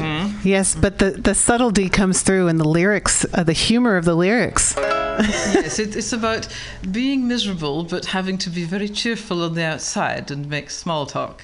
Yes, despite one's roiling sentiments. Yeah. So I don't know how much pain you desire today. Shall I perpetrate more? Okay. Please continue to inflict. Okay. Oh, that was the Stricken Maiden's Cheer. So, looking forward to the next installment here. Okay. Let me see. There's one that I made which has the confusing title "Donkey Field Mouse." So, it's people who've been in Vienna might know. Basically, in Viennese, the way they pronounce "thanks very much" sounds like "donkey field mouse" in English, and it refers to Vienna obscurely, but anyway, yes. And it's in a strange time signature, so...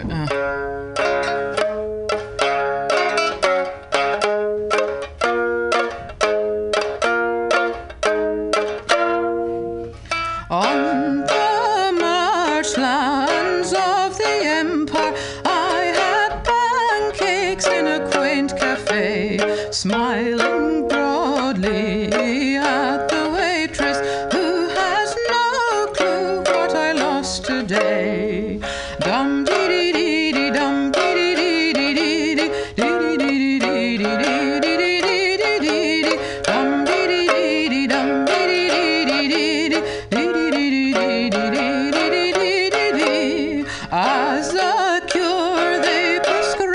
distraction, but the ailment is not so slight that the pride of sublime cathedrals will restore perfect health on sight.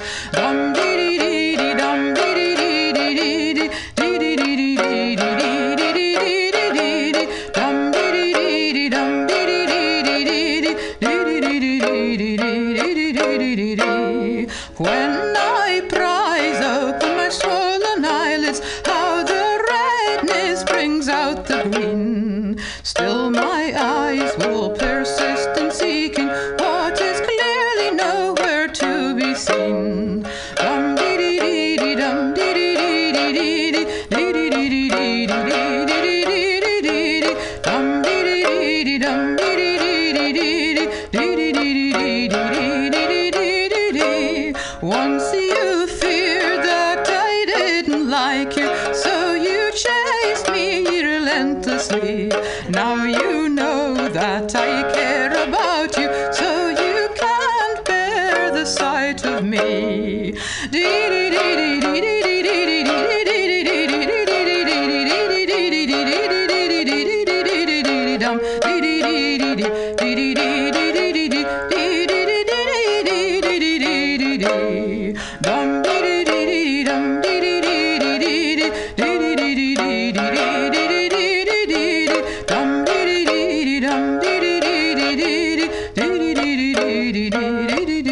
dee.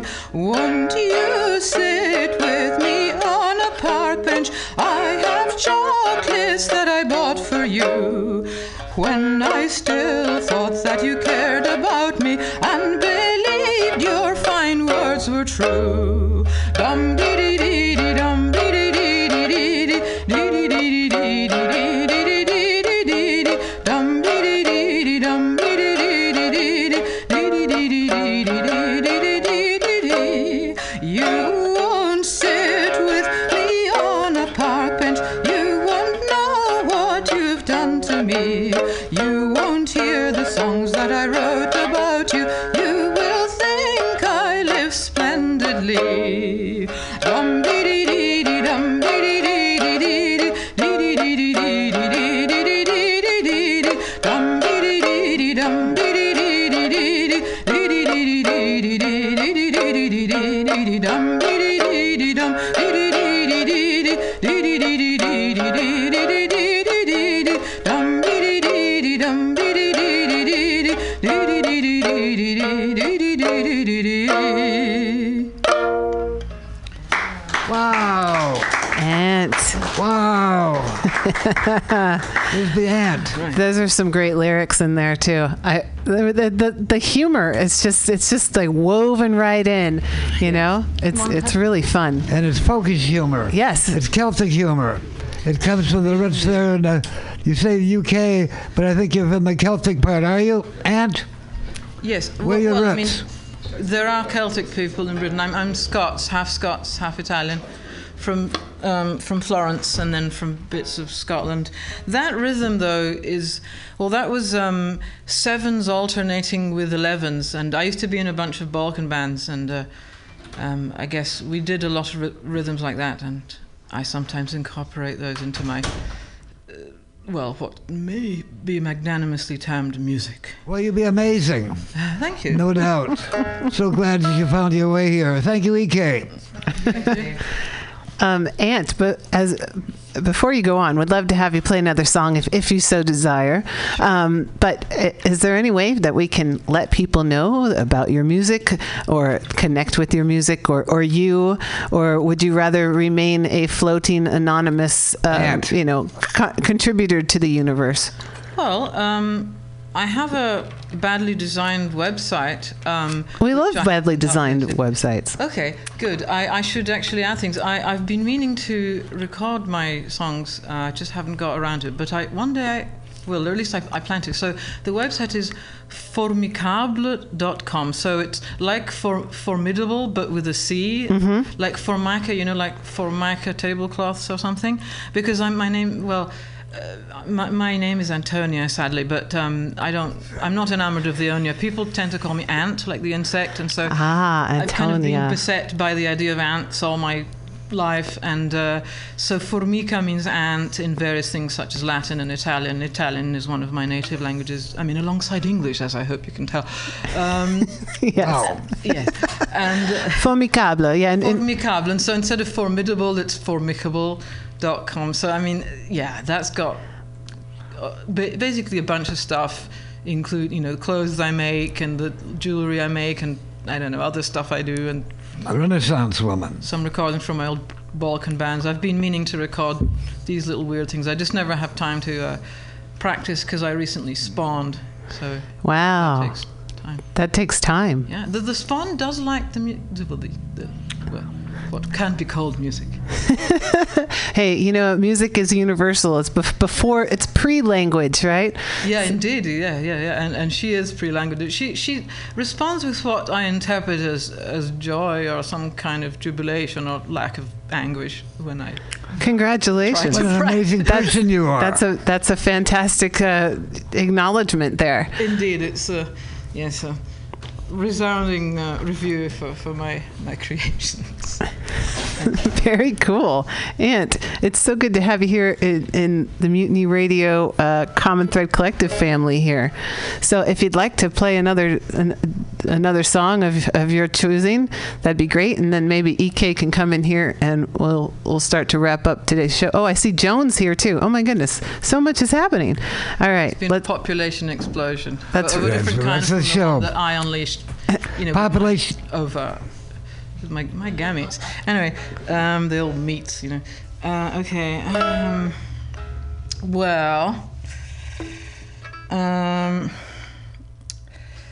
Okay.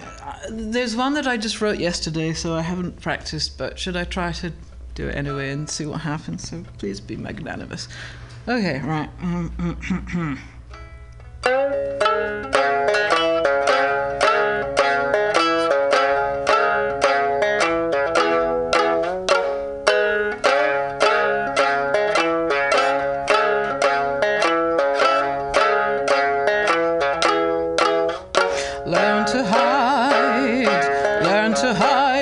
To hide when your words come to bite you, learn to hide from the gentle souls who cried when you elbowed them aside in the folly of your pride. Learn to hide.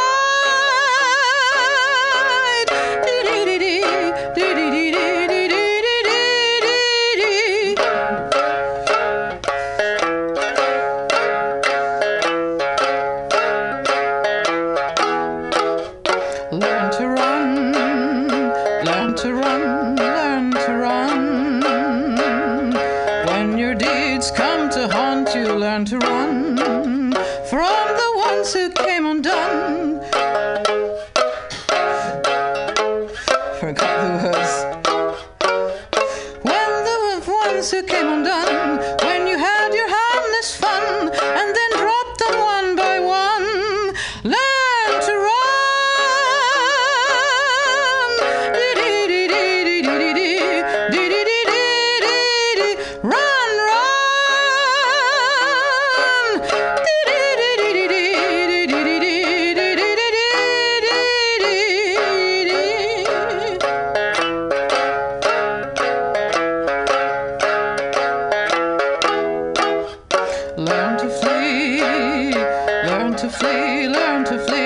From the rage of the vanquished, learn to flee.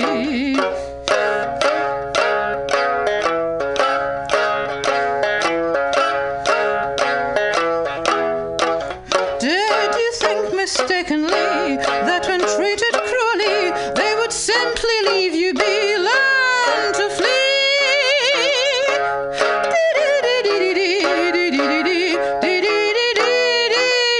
Now flee.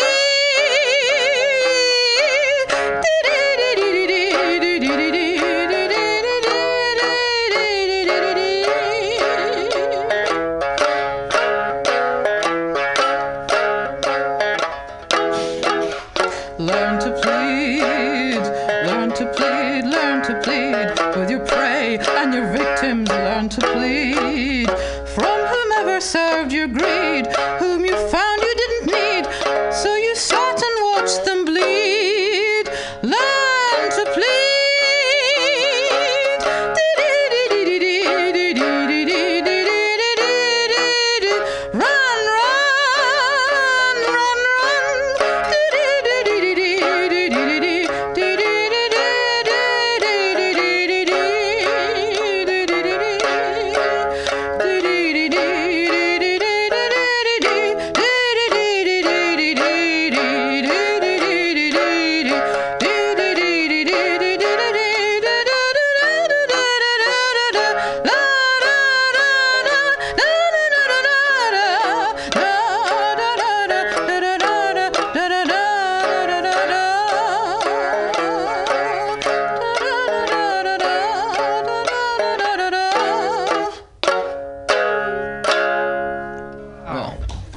And that's his first performance out there.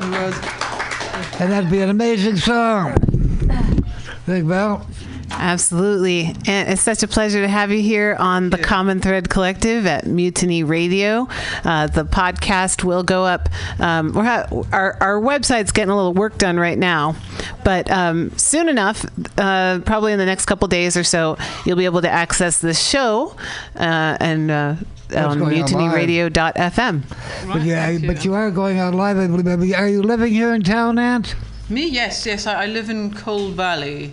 In Coal Valley. Well, I want you to come. You're welcome to be a regular guest on the show. Thank I you. like your style. I like your attitude. I like your humor. And I like your music, too. Thank you very much. Also, thanks to the person who brought me water. Oh, Walter. How kind. Thank you, water bringer. Well, we do have this show every every second and fourth Friday from 3 till about 5:45. So hope that you'll stay connected and return. Okay, thank you very much. Thank you. And maybe we could bring EK in here too.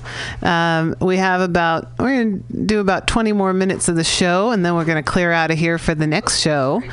There's a lot going on here on the Common Thread Collective, as usual, or as one might say, per usual. And I had a friend recently text me pure usual.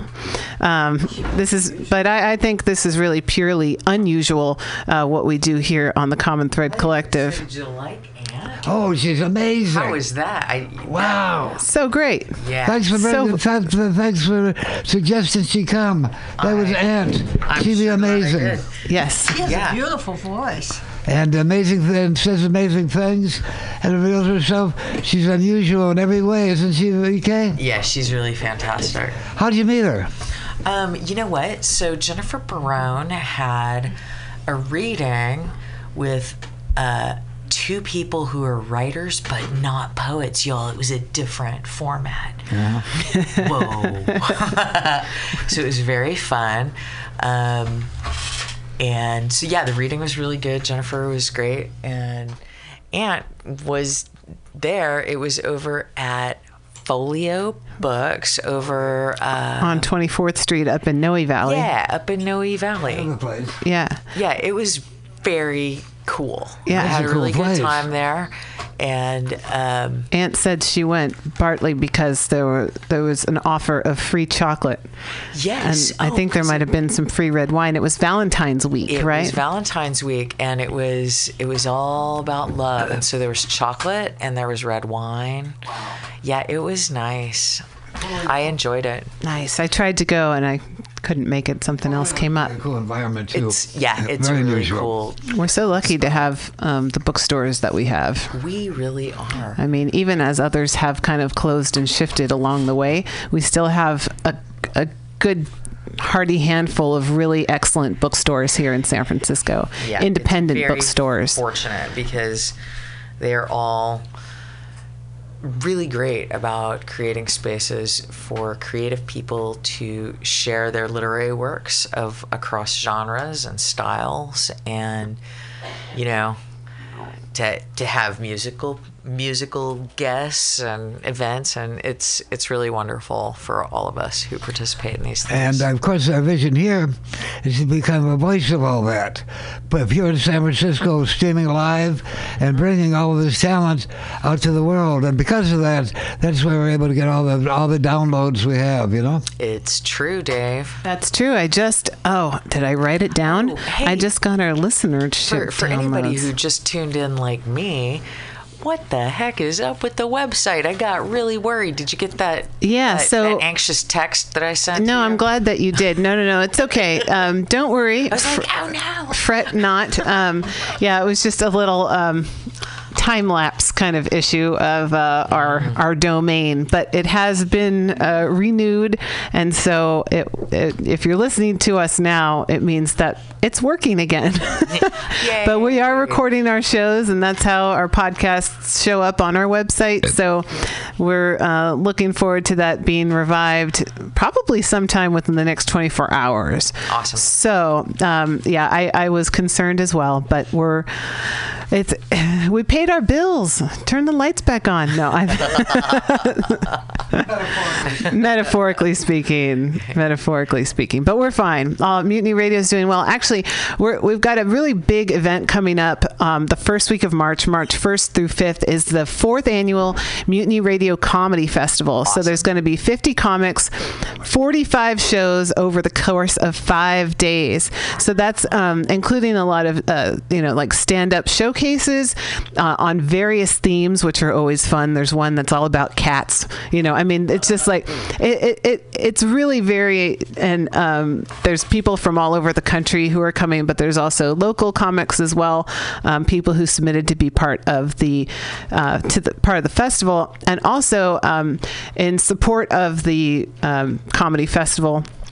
Many of us are actually hosting some of the visiting comics. So next, I'm doing a special women's magazine next Friday, March 1st, which is the first day of the festival, with a comedian coming down from Washington State named Bernice Yi. And she's originally from China. She kind of ran away from China at age 21 and came to the U.S. and has been here for I don't know how many years now, but she works with a group called The Syndrome, and it's going to be perfect for Women's Magazine because The Syndrome is this group of, they're basically like consultants. So they'll go into companies and put on skits to kind of illustrate like situations of sexual harassment and gender inequality and things like that, to kind of soften the blow and like make people realize maybe some of the subtleties, or maybe one might refer to them as microaggressions that are present in the workplace, especially in like the technology and things like that. So she works with that group called The Syndrome, but she's going to be one of the featured poets. I'm so used to saying poets. One of the featured comedians here during the comedy festival. So if you're, definitely try to get tickets to the live shows that are going to be happening here from March 1st through the 5th, and you can tune into some of the podcasts like Women's Magazine on March 1st as we talk to Bernice E. and her Syndrome affiliates. That's great.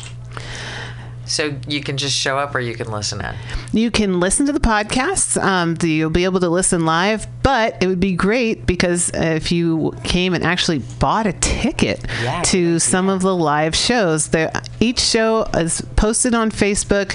There's an Eventbrite for each show, so you can just check out the Mutiny Radio Facebook page and scroll around and find one that there's actually a page up for the Mutiny Radio Comedy Festival 2019, so you can scroll around on that, find some shows that you want to go to, click on it, and actually buy a ticket. And that would really support our station so that we can continue to do what we do here throughout the week, 24/7, with over 35 original shows streaming around the planet on the internet every week. So we'd appreciate your support, and you'll be having a good time. So it'll be a win-win situation. That sounds great. So after that long-winded response to I don't know what question, it's 5:20, so we've got about 20 minutes before we wrap up, and I don't want to take any more airtime. Because we have the two of you. We do. We've got Joan Rivard here, too, and we've got EK, of course. We're talking with EK, too. So, EK, I see your notebook is open, so why don't we have you do something out of there first, and then we can kind of rotate around. All right, I got a little something new. Aunt did something new that was ambitious and fun, and didn't sound brand new to me at all. But yeah, so I'm like, it's kind of a fun San Francisco thing, since we've been talking about San Francisco stuff. Breathless. This hill gets steeper every time I walk up it, and I swear the gravity changes heavier. We're on Neptune, which has a new moon. New to us, that is, because our telescopes have finally gotten fine enough to see what's been there all along. It's funny, too, our collective faith in science. It's like a religion with an unchanging God, even though science is really the opposite of unchanging. because science is more like the moon, or that new Neptune moon whose name I don't know yet, whose picture is an icy blue, whose gravity is unknown, but our desire for plan B for space travel is unsatisfied and driven by the fear that we fucked up the planet, because really, we've been living in the Garden of Eden all along. And even though we try sometimes to recycle our plastic, it still goes in a landfill. And even though we say we care, we drive our cars. Except sometimes I walk and huff other people's exhaust. And I puff to forget and for solace. And I huff and I puff because this hill, Bernal Hill, gets steeper every time I walk up it.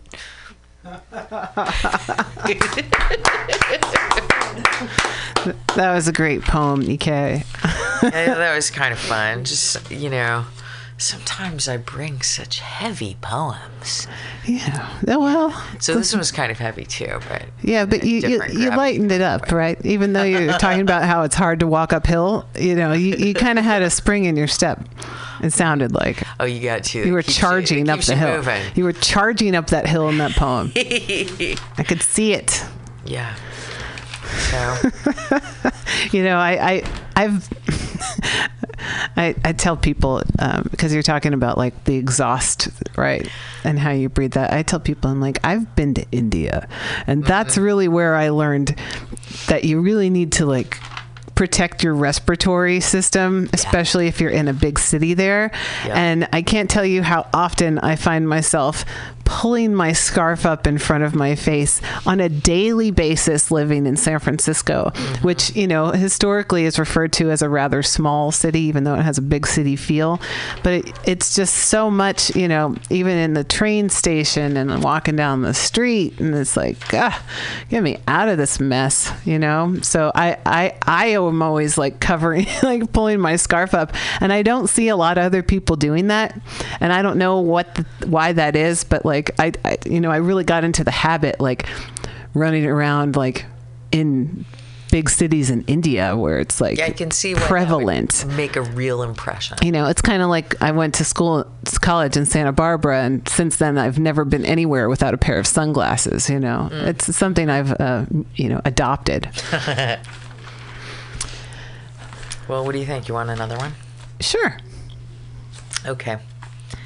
So I'm just going to stick with the new stuff. Like, I think that new stuff is good stuff. But sometimes old stuff is good stuff, too. We do it to remember. Get an old camera. See the world like it's 1971. It's fun. Sexual revolution in full swing. Gas is cheap. Movies cheaper. Led Zeppelin on the radio. Nixon in the White House sending guys to Vietnam. Bone spurs will keep you out of one, but not the other. Which one? Everybody's on the pill, but a few Gen X babies get through. Tupac and Snoop. My little sister, too. My finger's on the shutter button. A bit of pressure makes the aperture contract, like it's swallowing light from the past. We can look back while we think ahead. A good camera is still a light-proof box. But everybody, the me generation, the millennials, take pictures with their phones. A built-in camera, a fixed aperture, a sensor, autofocus. A president's face contorted with rage. Which one? A war, hot or cold. Which one? We take so many pictures, we always forget. Take another picture. Memories of meaningless moments made of reflected light. We always forget. That's a powerful one, EK. Thanks, Val. Thank you. It's nice to hear your poetry always, and it's always fun because you usually bring in things that are new. But you do have a book that came out not too long ago by a nomadic press called Ordinary Villains. That's right. So can folks get their hands on a copy of that? Well, one way to do it is to go to the Nomadic Press website, which I believe is nomadicpress.org, and go into the store and click on the Ordinary Villains icon. And if you want to, there's like a bunch of good books there, so if you decide you want to buy a different book, you could buy that too. That's one way. Also, my book is on sale at City Lights bookstore, where I just had a reading a couple of weeks ago. Dave was there. Val was there. It was pretty fun. Yeah. I really enjoyed myself. I read with our poet laureate, Kim Shuck, and yeah, that was really neat. And I think at Adobe also, where we're about to have a reading on March 11th. And Val's you're gonna be in there. That's right. That's right. I've got Mia Burns coming to play some music. And then I'm pushing forward some new poets' voices. I've got Leanne Liu. She's from Pacifica, a poet from Pacifica. I've got Lady Rev, who is awesome if you haven't heard Lady Rev before. Savin, who's somebody new and exciting. And you're welcome to invite them to come right here and sit at this table and put it out to the world. And if we do it before that reading, we can invite people to come down to the reading at Adobe. Yeah. It's about working together. And who? Was there an and? Was there an answer to that I and? just totally lost my whole Sorry. train of thought. But that's okay. That's okay. I can get this little train back on the tracks. That's right. Mysteries will be eventually solved. So hang out. Oh, Lourdes Figueroa. There we go. Thank you. I'm sorry. I just had to No worries. No worries. We're all. get my picture back. It's all swirling around here as we wrap up the Common Thread Collective this afternoon, and we do have about 10 more minutes to do that with. And I want to make sure that we get Joan Rivard into this mix here. She's sitting there patiently with her beautiful, colorful tie-dye and part of her book in front of her. So welcome, Joan. Welcome back. Thank you. Is this correct? Yep, that's right. Okay. Well, last time I also talked about the homeless kids on Haight Street that are being chased out by whoever it is out there that wants Haight Street to be, a cookie cutter mall type place. Not going to happen. Well, if we have anything to do with it. Because the kids keep coming back because this is Haight Street. They come back, but they have no place to get warm like they had when the McDonald's was there. The police have been instructed to harass them. I looked at the... What? Don't scratch that. Oh, okay. I'm sorry. That's okay. It makes a noise, huh? Yeah, it does. I looked at the Board of Supervisors meetings and police meetings, and they're saying, oh, yeah, we're enforcing the sit-and-lie law more aggressively. And the biggest thing, though, is the cameras at the end of the park that's near Haight Street. Those cameras, there's 8 cameras around where the pond was, where everybody used to hang out for 50 years. And those cameras, as soon as they went up, people totally stopped gathering there. There's nobody. Like even on the prettiest day when the sun's out, there's nobody sitting on the grass except for a few picnickers from town. So I'm very upset about this, particularly since when I went there again, first I saw that they had they sandblasted the rainbow steps. I don't know if I talked about this the last time. Right. They sandblasted them, and they also sandblasted the hearts at the foot of the rainbow steps that were painted on the sidewalk. And the worst thing, well, which is worse. The pillars, the gorgeous purple and turquoise pillars that were there, have all been painted a diarrhea brown, which you may have heard last week. I'll probably be telling everybody that for the next 50 years. And are you talking about Yerba Buena Park? Yes, those steps I am. Right Yerba there? Buena, the entrance to Yerba Buena Park, where, after they chased the young people off the street and off the Golden Gate Park, they gravitated there because they thought maybe they'd be okay there. And so for a while there were people gathering there, and now there's not. There's nothing. And which tells me the police probably have been instructed to, give people tickets for this, that, and the other thing. So I've been writing about all this. It's not only about Haight Street and Yerba Buena Park. In my mind, it's about the hope of the whole planet, about brotherly love, peace and understanding, having fair laws, not crooked laws. It's very important that we preserve what's happening on Haight Street. That's true. Because a lot of people would never guess in a million years that, they've been looking for God all their life. They read 50 books and everything. But you know what? It's right there. It's right there, raw, alive on Haight Street, in those street kids, in their dogs, in their backpacks. The stuff they talk about is absolutely amazing. It's like every one of them, it seems like, to me, understands that people are the same. We got to understand each other. We got to all love one another. It's like an outpouring of the Spirit, I would call it, better than what churches have experienced, because this is universal and it doesn't make you don't have to believe in anything. It's what Jesus said himself about people treating each other the way they want to be treated. And that's a very old saying, too. He quoted that from the Old Testament, and it's said in many religions. Anyway, there's something wonderful there on Haight Street, something unique, something powerful, something life-filled amid all this death. People come from all over the planet to find it. You stand at the corner of Haight and Ashbury, and you'll see passing by people from all over the planet come to San Francisco, and more of them come to Haight Street, more almost as much as Fisherman's Wharf. They're there. They come and they're looking for just what you're saying. So go ahead, sister. And I'm so sad. I cried. I cried when I saw it. I really did. And I wasn't the only one.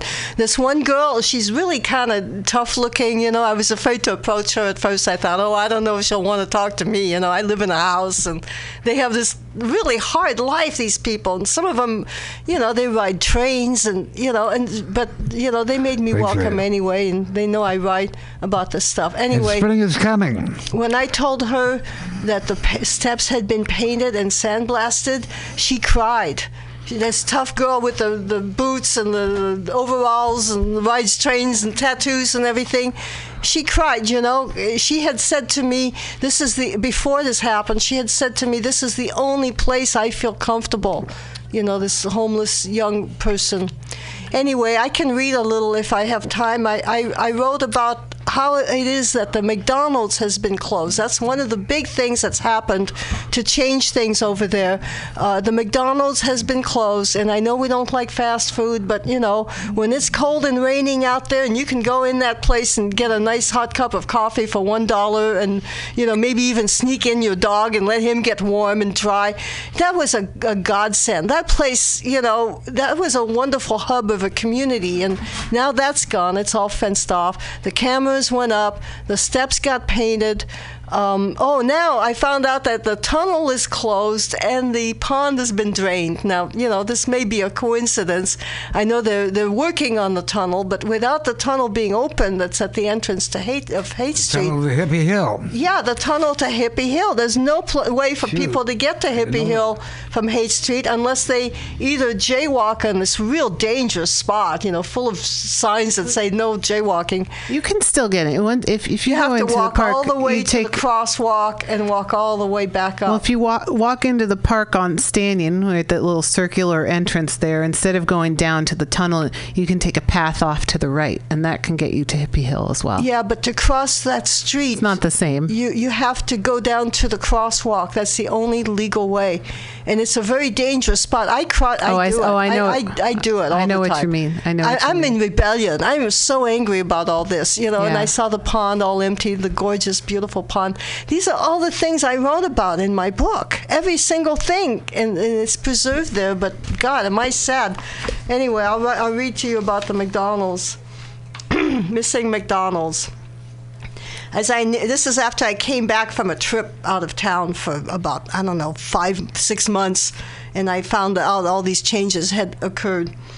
As I neared Stanyan, I knew there would be something there that it would hurt my heart to see. I'd already known that the McDonald's would be closed down, but seeing it starkly behind a 6-foot chain-link fence was jarring. The fence is the same clipped-together kind that they use to block off parts of the park, to fence off paradise so hippies can't camp there. The big windows are brown and dark, without their lights and garish advertisements. Some are boarded up with plywood. The fence goes all the way around the whole area, blocking off the whole parking lot, the back patio where homeless used to congregate, the front steps where hippies used to be on display for tourists. The loss of the parking lot alone is a huge issue in this place where finding parking is such a struggle.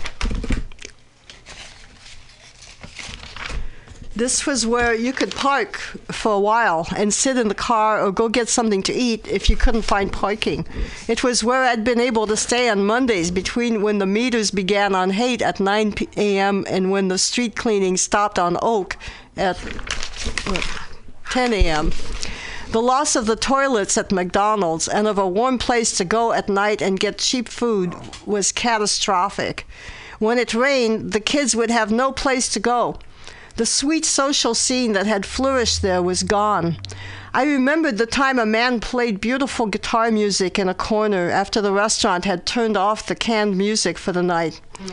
That had been the night of last Christmas Day, a rainy night with lots of young people crowded into McDonald's and a couple of damp dogs hidden under the tables. It was the night when a homeless young woman had given away her only shoes to an old man who didn't have any, and then had gone out barefoot in the rain. So many things had changed. To make matters worse, after the closure of McDonald's, at Whole Foods, people could no longer use the toilets for free. First, they have to buy something and get a receipt, and then they have to go to a separate desk to get a code. The hot food counter has gone from a wildly expensive $9 a pound to an even more wildly expensive $10 a pound. My favorite dollar cookie is no longer being sold, the only affordable snack in the building with which to get a ticket to use the bathroom, right? I walked sadly past the fenced-off McDonald's. It seemed like an archaeological site with its no trespassing signs and plywood barricades. You could try to imagine the people who used to be there, how they lived and what they said, the way you would about some culture in the mythic past by looking at their traces. But this had all been here just a few months ago, in all its glory. These were people I knew, not from long ago or far away. I loved them, was loved by them. I had painted a literary portrait of them, which they seemed to feel showed who they were. The affection they gave me for it was something I fed on. It was a moment in time. How grateful I am to have preserved it and documented it in this book. I have a little bit more. How quickly something we value can vanish when the corporate beast sets its sights on it. With some real estate deal, a sort of cultural genocide was taking place. If totalitarianism takes hold, what will the people of the future think of us if their liberties are gone and their planet is a mess? Will they even believe that the Summer of Love and the Bill of Rights were real? How will history explain to them that, yes, these wonders did exist right here, but that business entities put a stop to them? For me, the hippies being kicked off of Haight Street made all of humanity less free. With tears, I looked down the empty streets, scouring them for groups of youth. It reminded me of something. It made me think about other people through all time who've lost their homes or communities. Maybe it's a stretch to compare this to farmers losing their farms or indigenous people their ancestral lands, but this sorrow has a lot of the same elements. Our friends were gone, frightened away. The way of life that people came here to see was no longer on display. The vibrant community that had been here was dispersed.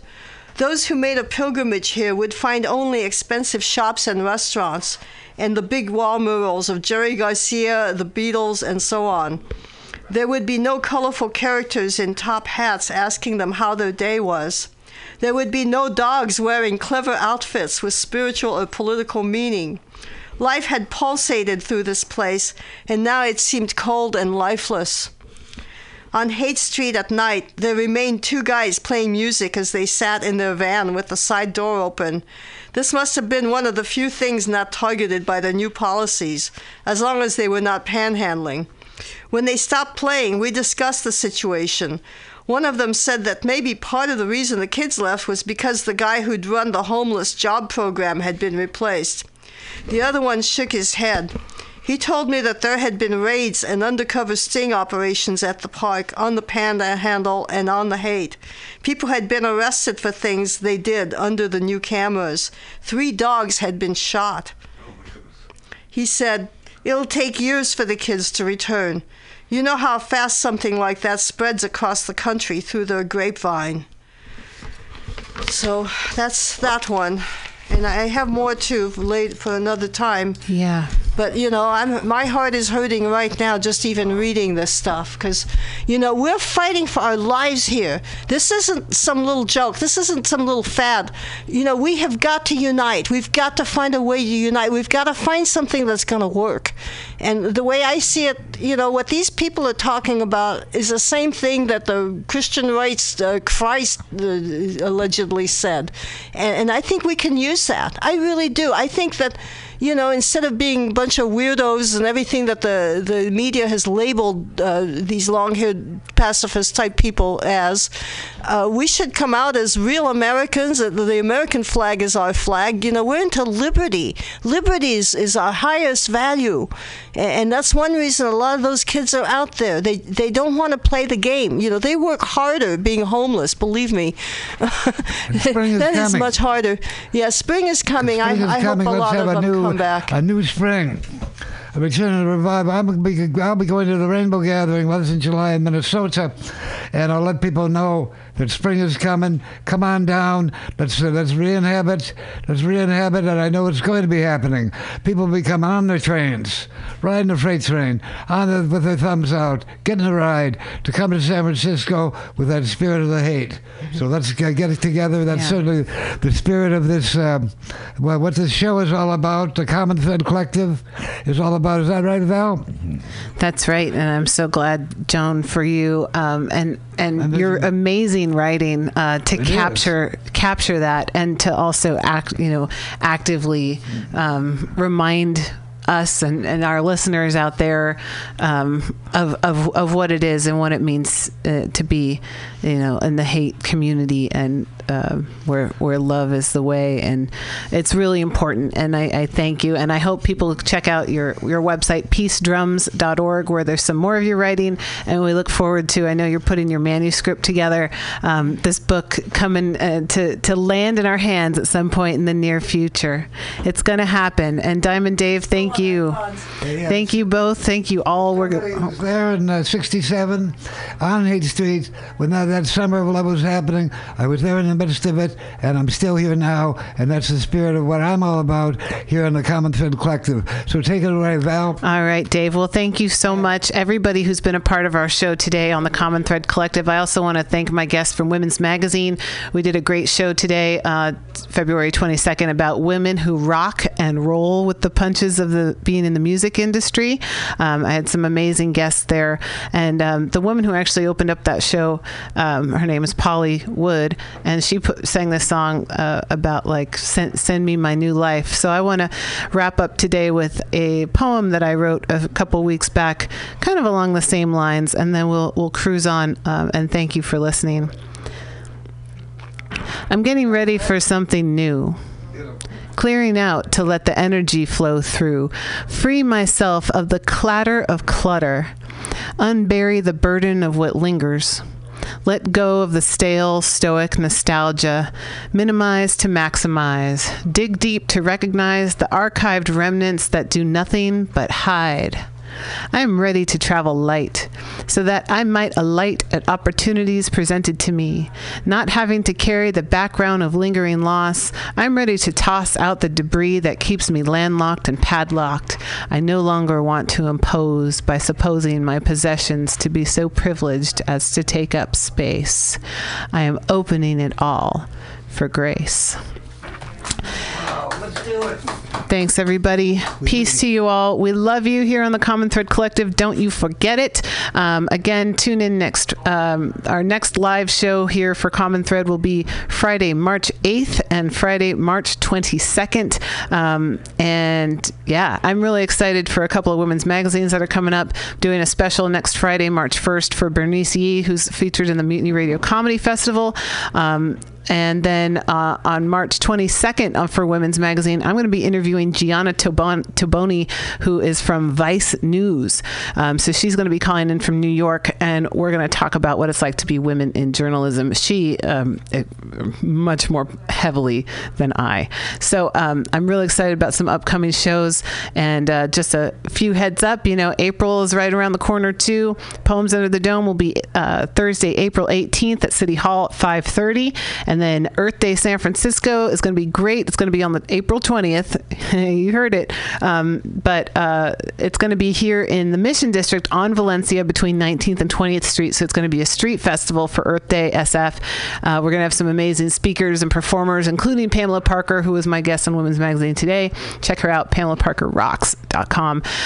So yeah, thanks everybody. We'll see you back here in a couple of weeks. And we love you. So I'm going to play a Pamela Parker song to take us out, and stay tuned because the Mutiny Radio Comedy Open Mic Happy Hour is coming up next. Peace, y'all. Let's see. Ta-da. So you're searching for love. Why don't you come inside with me now? You never know what you find until we come together. Baby, come meet me on the dance floor. Then we'll be inspired to be. Gonna have a party.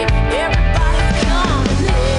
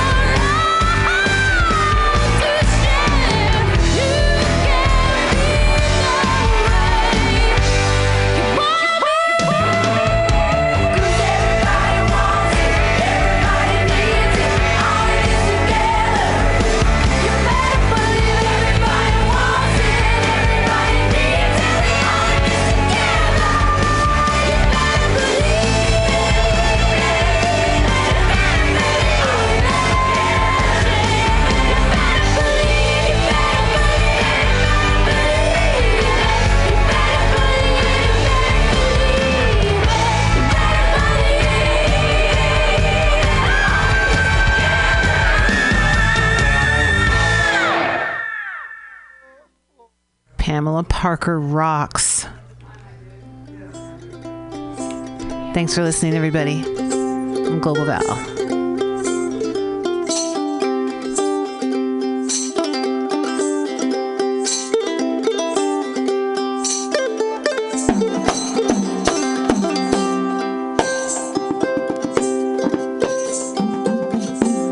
জয় গুরু গোবিন্দ বলে আমি পড়ে রব বৃক্ষ তলে শীতল ভূতলে আমি জয় গুরু গোবিন্দ বলে আমি পড়ে রব বৃক্ষ তলে শীতল ভূতলে আমার কাজ কি লোটা ভটকম বলে কাজ কি লোটা আমার কাজ কি লোটা ভটকম বলে সম্বলের নাই প্রয়োজন রে সম্বলের নাই প্রয়োজন কতদিনে দিনহীনের ভাব ধরবি আমার মন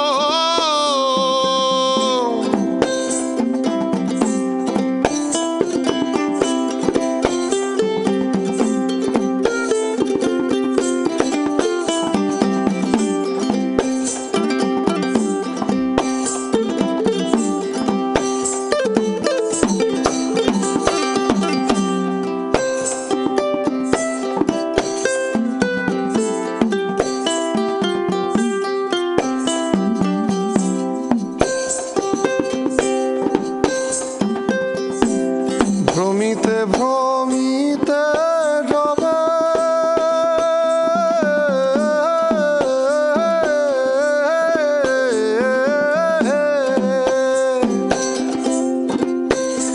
আবার ভ্রমিতে ভ্রমিতে রবে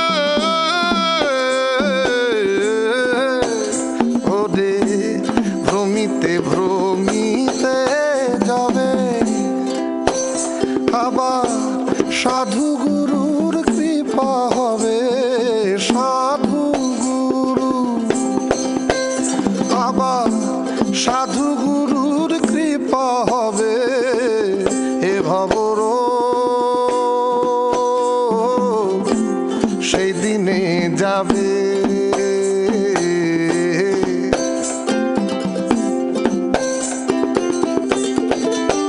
ও নীল কণ্ঠের আশা পূর্ণ হবে নীলকণ্ঠের আশা পূর্ণ হবে লা লা লা লা লা লা লা লা লা লা লা লা লা লা লা রে লা লা লা লা লা লা লা লা লা লা লা লা লা লা রে la la la la la la la la la la la la la da da da de la la la da la la la la la la la la da da da de papa la la নীল কণ্ঠের আশা পূর্ণ হবে কণ্ঠের আশা নীল কণ্ঠের আশা পূর্ণ হবে লাভ হবে মন ভক্তি ধন রে লাভ হবে মন ভক্তি ধন কতদিনে দিনহীনের ভাব ধরবি আমার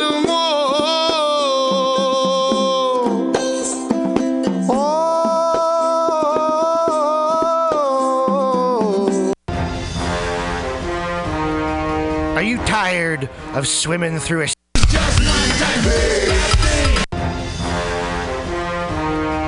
Are you tired of swimming through a sea of podcasts?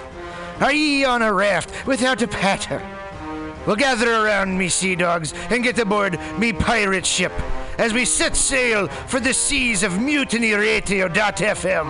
From there, you can captain your own pirate ship as you sail through over 44 different shows for all of your listening pleasures. They've got live comedy to small business advice, LGBTQ friendly to sports, vinyl to gutter punk. MutinyRadio.fm has the best programming the internet ocean has to offer you. I bet my peg leg on it, or I ain't scurvy shit-faced McRat.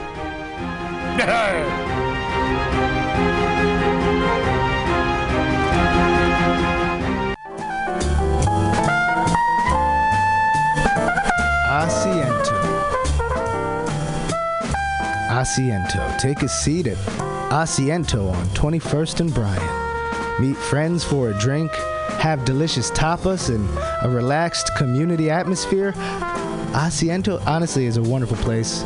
They have incredible bartenders and board games all over the walls, trivia on Mondays, Taco Tuesdays, First Wednesday live jazz, live DJs Thursday, parties.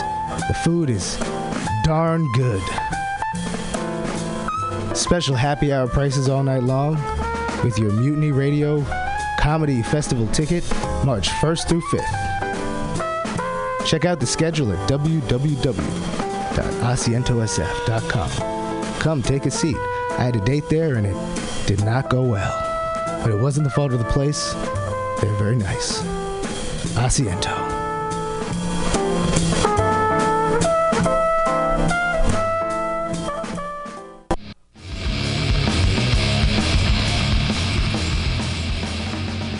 Hungry for a burger? Mutiny Radio thinks you'll find the best burger in San Francisco at Counteroffer, located inside Bender's Bar and Grill.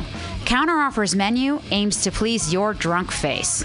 Tater tots are served daily. On Tuesday nights, Counteroffer serves specials off the Taco Bell menu, only better. You can enjoy your favorite Taco Bell item without the guilt. Counteroffer uses only fresh ingredients and never store-bought shit.